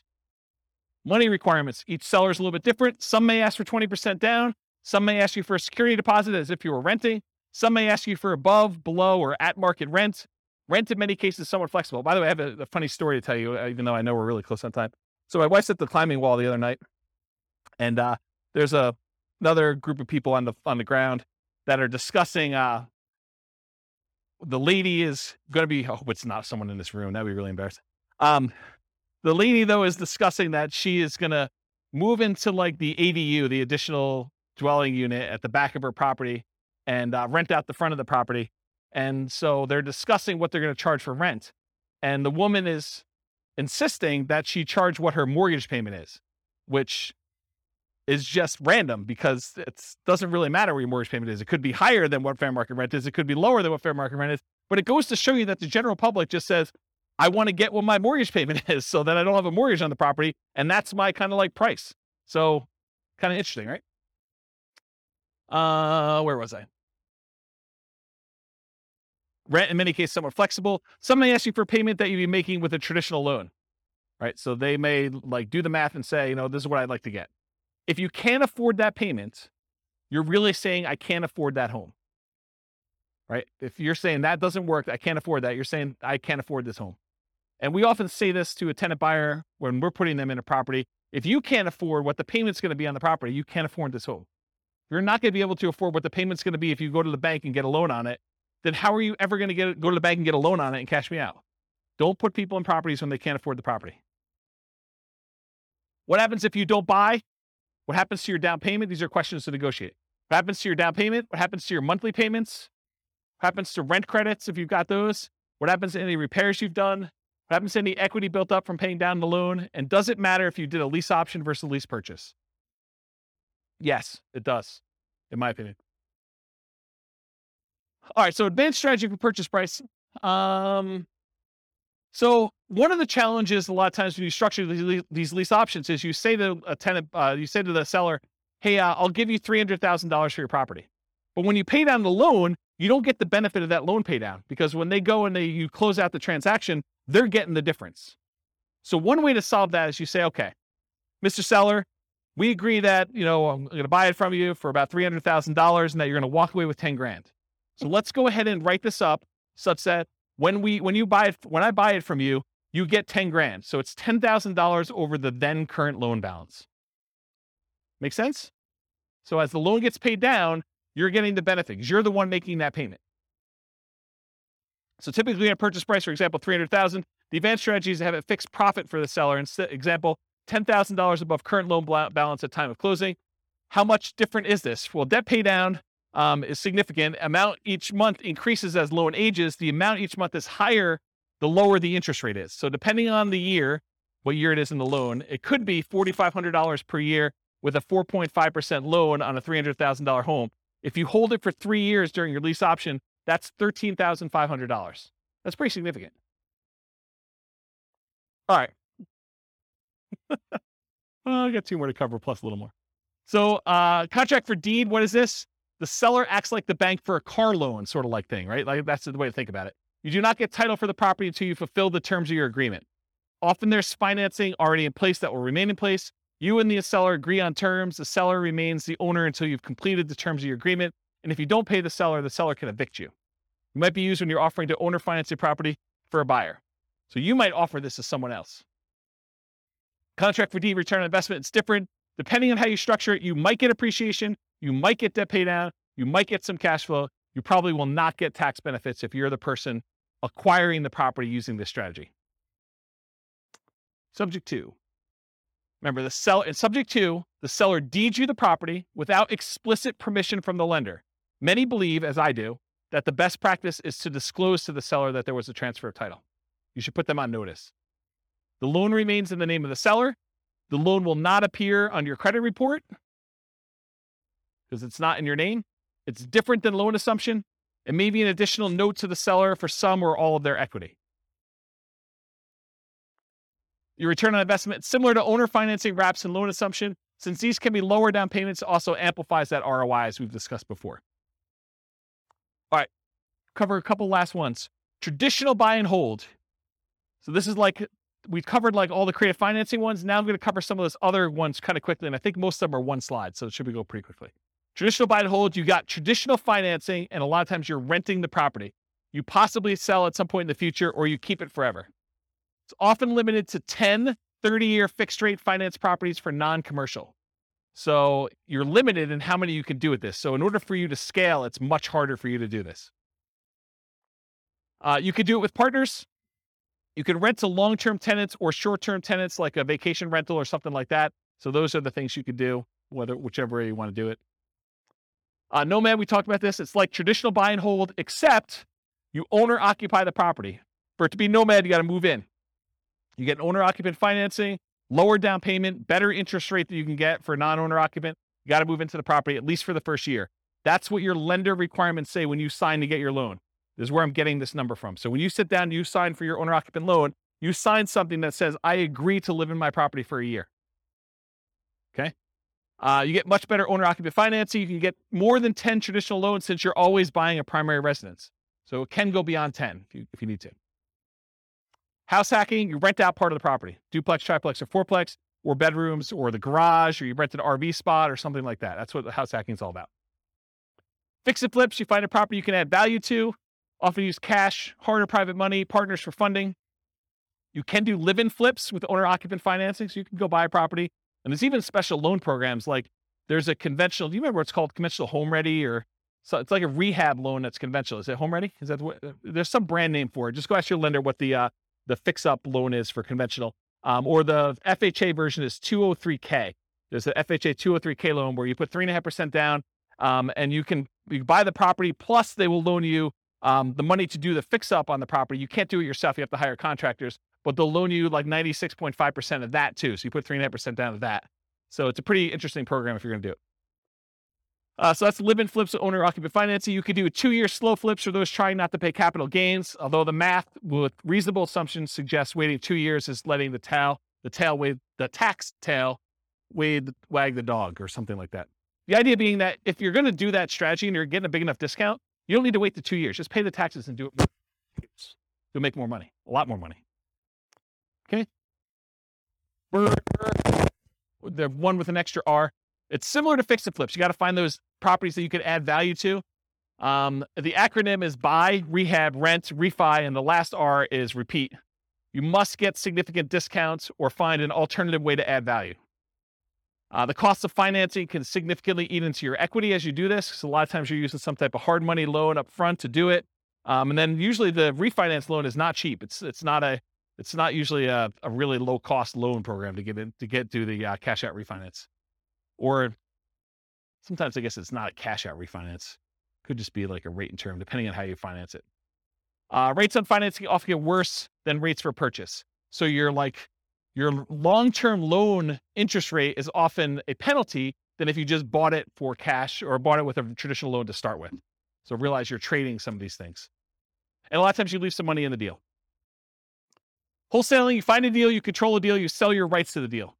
Often selling your rights in a contract. How does this compare to real estate brokerage? I think I covered that already, didn't I?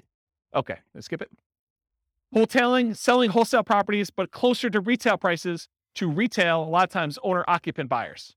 So it's like wholesaling, except mom and dad are going to move in. Not your mom and dad, but some mom and dad with a family is going to move in. Right? They're going to do that instead of it to an investor. That option auction, we talked about that too. You find a property, you get an option on it. You market the property like crazy for a bid sale over a single weekend. You sell the property to the highest bidder using a round robin strategy.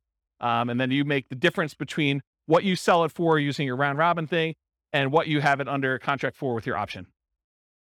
Short sales and foreclosures. We talked about what are short sales. We talked about foreclosures. Anyone not know after this point? Because I think I covered it twice, right? Okay, good. So we do those. Usually foreclosures are the auctions, either the county or the MLS after they've gone back to the bank. And short sales are usually from the MLS or for sale by owners. Real estate investment trust. They're basically that fund where people get together and they're buying big buildings and you can become a cash investor in those. You buy them from your stockbroker. It's usually an all cash investment. You're not usually able to finance those that I'm aware of. And they're usually passive. Tax liens and deeds, it's county dependent. They vary, like what the interest rate you pay. Some you bid down the interest rate. Some you're getting a fixed interest rate. Some you have to wait. You have to wait a certain amount of time before you can foreclose. Some you can do stuff earlier. I mean, there's all sorts of variations. Every county is a little bit different. You pay back property taxes, take ownership in rare cases. A little side note, a little fact. This was the first real estate investing book I ever wrote. It was on tax liens and tax deeds. Kind of thing. I was buying some of those. I was like, hey, I bet you people would like to know how I'm doing these. And in some really rare cases, they don't actually pay off their lien, and you could take ownership of the property just for the amount you paid in taxes, plus some foreclosure filing fee type stuff. So it's sort of like the grand slam random home run that you occasionally get, really rare, but it's a way to boost your return and sometimes get a property. Not like that, no. Partnership syndication, you find deals in all the ways that we've discussed. You partner with others to assist with roles you're unable or unwilling to fulfill. Remember, there's the syndicator or the deal maker or the manager of the deal. There's a loan partner and then a money partner. You can have someone do one or more of those roles that you're not willing to do if you're kind of putting together partnerships or syndication. Or you could be one of the other roles if you want to get involved. You could be the money partner or the loan partner to do that. Okay, I got 2 slides left. I'm going to be good.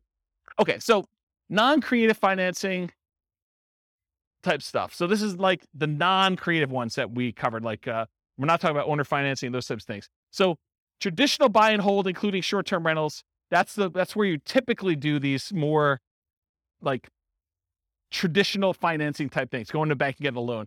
Nomad, you typically go to the bank, get a loan. House hacking, typically go to the bank, get a loan.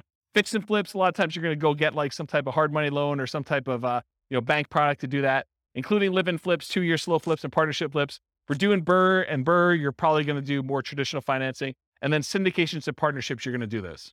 Okay. So these are like the non-creative financing type things. And then here are the miscellaneous ones where you're not really getting bank financing. Wholesaling, you're not really getting financing at all. In some cases, maybe you're getting, the dough for a day or transaction funding if you have to close in order to get your deal sold.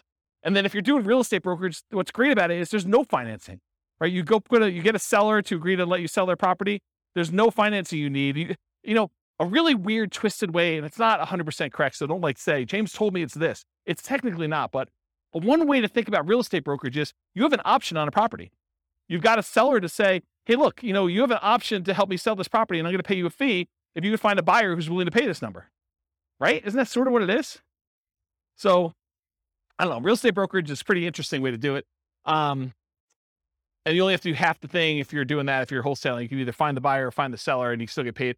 Wholesaling, you don't need any specific financing to do that. Option auction, you don't need to get a loan or do anything for that one. If you're buying at auctions, if you're auctioning off a property that you own, you don't need any financing to do that. But if you're going to go buy at an auction, it's usually cash. And then tax liens, tax deeds, sales, you're usually paying cash in order to get those. You're not really getting financing, and a REIT, you're not getting financing. All right, last slide, and I'll take questions. As if I haven't been taking questions all night.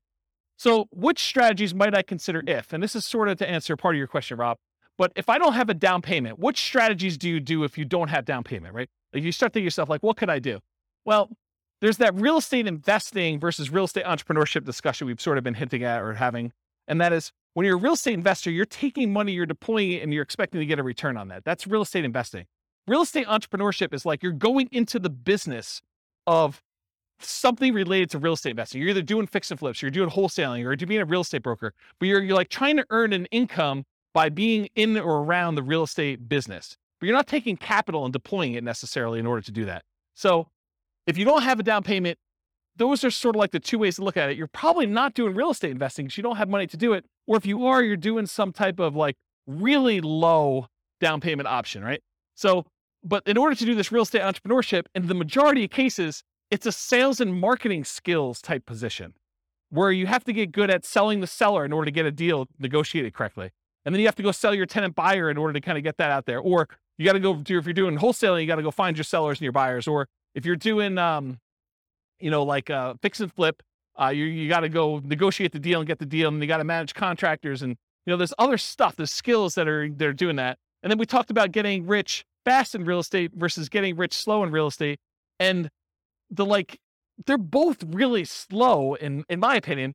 I mean, you could hit a home run accidentally and make, gazillion dollars on a deal, but it's really, really, really rare. In most cases, you're either doing the hustle, doing the work in order to do the work of real estate entrepreneurship and grinding it out to get money to then reinvest into long-term wealth building and cash flow, or you're just starting there and you got a job and you're using that money to deploy. So it's really just kind of that get rich slow. And then even if you're doing nothing down deals, you're able to go find a seller who's willing to say, look, I'll let you buy the property and I don't require any down payment. It would be stupid. And I'm using that word very deliberately, even though I know it's offensive, but it would be stupid for you to do these without reserves, especially if you're going to go get a seller to agree to do something creative with you, right? So technically, can you do it with no down payment? Yes. Can you do it with no money? No, probably not, right? You need reserves in order to do these types of deals. So that's what I've discussed, down payments, adequate cash reserves for doing that. But what strategies might you do if you have a temporary inability to qualify for a loan? Like you had a bankruptcy or a short sale or foreclosure, or the inability to document your income because you got a new job or new business or whatever it is. And you're like, look, I don't want to wait another 2 years. I'm doing amazing. And, it hasn't rolled off my credit far enough yet. Maybe you go do something creative when you know you can afford it. You got plenty of down payment, you got plenty of money. And this is just a solution for you to go acquire properties and do that. So I don't know, like those creative transactions are probably good ones to do for those where you can't get traditional stuff. Or maybe you bring in a partner of some sort. What if you need positive cash flow? What strategies to do for that? So like cash flow, you could say cash flow is like buying a property for a long-term buy and hold, and you're getting a little bit each month. But couldn't you, let me give you an example about this, and you tell me if this is cash flow to you. So you go out and you find a motivated seller, and the motivated seller agrees to do a wrap deal with you, where they're going to wrap their underlying loan and they're going to allow you to make payments on it. And you put a tenant buyer in the property where you're going to get higher than what you're paying to them. So it's going to be, maybe it's even break even. The amount you're paying to the seller is exactly break even with what your tenant buyer is paying you. And maybe you got a little tiny bit of option fee from the tenant buyer, which kind of covers some of your costs to acquire the deal. So you really got nothing in the deal. You're break-even cash flow on the deal. But 3 years later, the tenant buyer is going to actually go get a regular loan from a bank, and they're going to close out, and you're going to make $20,000. So if you think about it as a black box, maybe you put a little bit of money in, but that money kind of came back out really early on. And then 3 years later, at the end of the black box, there's $20,000 that pops out. Is that cash flow? I mean, it's $20,000 over 3 years, right? Yeah, it's like a delayed cash flow though, right? So that's sort of what I mean about the need for positive cash flow, option fees and pops compared to monthly cash flow.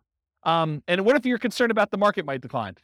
Well, lease options, where you're leasing the property and you have the option to buy it. If the market crashes, you're just like, I choose not to exercise my option. Here's the property back, Mr. Seller. That's one. You do regular options.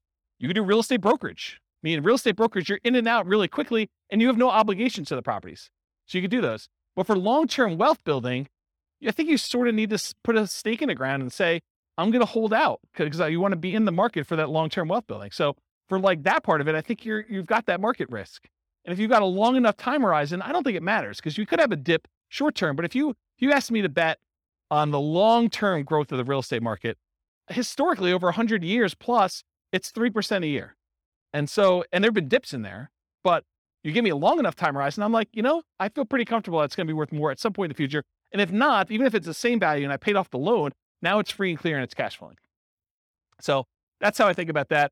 And if you want to buy in LLCs, if you're really hyper concerned about, asset protection and liability and risk and stuff like that, there are ones you could buy where you don't have to, move them to a LLC after you acquire them with traditional financing. You could buy subject to and buy in the LLC to begin with, or you could buy with a lease option and buy in an LLC to begin with. You could do owner financing and buy in the LLC to begin with. But those types of ones you can do where you're able to buy them in LLCs or with partners as well. All right. Any questions? I'm only 7 minutes over, but Rob, that's all on you. Any questions before we go? Wow, I put you guys out of it. You're like, holy crap. Oh, you have questions, Justin? This is more like a comment here, James, Yeah. which is so what you're showing us today is great, man. I love this stuff, right? Yeah. But what's happened in the last 3 years is that there are new players that have come into this market where we have everything that we do is we buy ugly houses, guys, and fix and flippers and brewers and nomads and that. There's a property tech company that's come up backed by Wall Street, which is doing a version of it. So they've taken all our best plays and they've come into the market. So Open Doors an iBuyer, Homeward is a power buyer who will give you the cash up front. Divvy is basically a rent-to-own company. Yeah. It's amazing. And so they've changed the field a little bit. But I just realized as you were going through it, there's actually tremendous opportunity to work in that space between these guys and what we're doing now. It's kind of crazy, actually. I've just never thought about it until you showed me this. There's tremendous opportunity. There's tremendous opportunity to wholesale to iBuyers because they're overpaying for everything anyway, right? Yeah. Yeah, I think the way I think about this is we used to live in a land of bliss. It didn't seem that way at the time, but we sort of had this really weird hidden monopoly on all these different options. And I think as Wall Street is coming to play and the the internet and availability of information, sites like BiggerPockets that have sort of made this available to a much larger group of people, I think you see this increase of competition, and you need to become niched, and you need to become specialized, and you need to serve people and find ways to add value, whatever that is. And I think there are fewer opportunities than we used to have in some ways, and there are more in others because now we have more insight into the market, where before it was hard to find these deals and to let people know that you were around and doing stuff. And now it's easier to do that and harder at the same time. I mean, it's like a mixed bag. So I think there are some strategies that don't matter, like Nomad as an example. If you're doing Nomad, does it matter if there are iBuyers? Does it matter if there are things? I don't think so. I think that's a hugely advantageous strategy to use. The long-term buy and hold, I think, there's enough opportunities in there to still do those. But doing the like fix and flip ones and doing the burst strategies, I think it's getting more challenging to find some of those opportunities, especially in heated markets like we've been. And I think as markets soften, you'll see opportunities to do those. But I also think that there are solutions for the creative financing stuff coming. I don't think it's quite there yet because the market's still hot. But I do wonder a little bit if we're going to see a percentage of those guys go to the iBuyers. If we're going to see them, hey, look, I don't need to go sell to another investor. I could go onto this website. They'll give me an instant offer, subject to an inspection and some other things. And so I think you'll lose some of them that way, but not all of them, because I think some of them, the price may be too low, especially if they're high loan to value, and coming in and doing like a subject to or creative financing could be a solution for some of those there too. So I don't know. Yeah. Sell to the iBuyers. Sure. Absolutely. Yeah. Yeah. I think that's a sub niche in some ways, right? Like that's you specializing in who your end user buyer is. But I think there's enough demand from mom and pop investors too, where iBuyer wants them, but so does mom and pop investor. And they may, especially in aggregate, they may be able to eat as much as you can produce. So especially if you're not doing anything at scale, right? If you're not going into 300 markets and trying to go crazy, iBuyer makes a lot of sense if you're trying to scale that way. If you're doing, a couple deals a month or one or two deals a quarter, then, a mom and pop investor is plenty good for acquiring all those, I think, in a lot of cases. All right. Any final questions?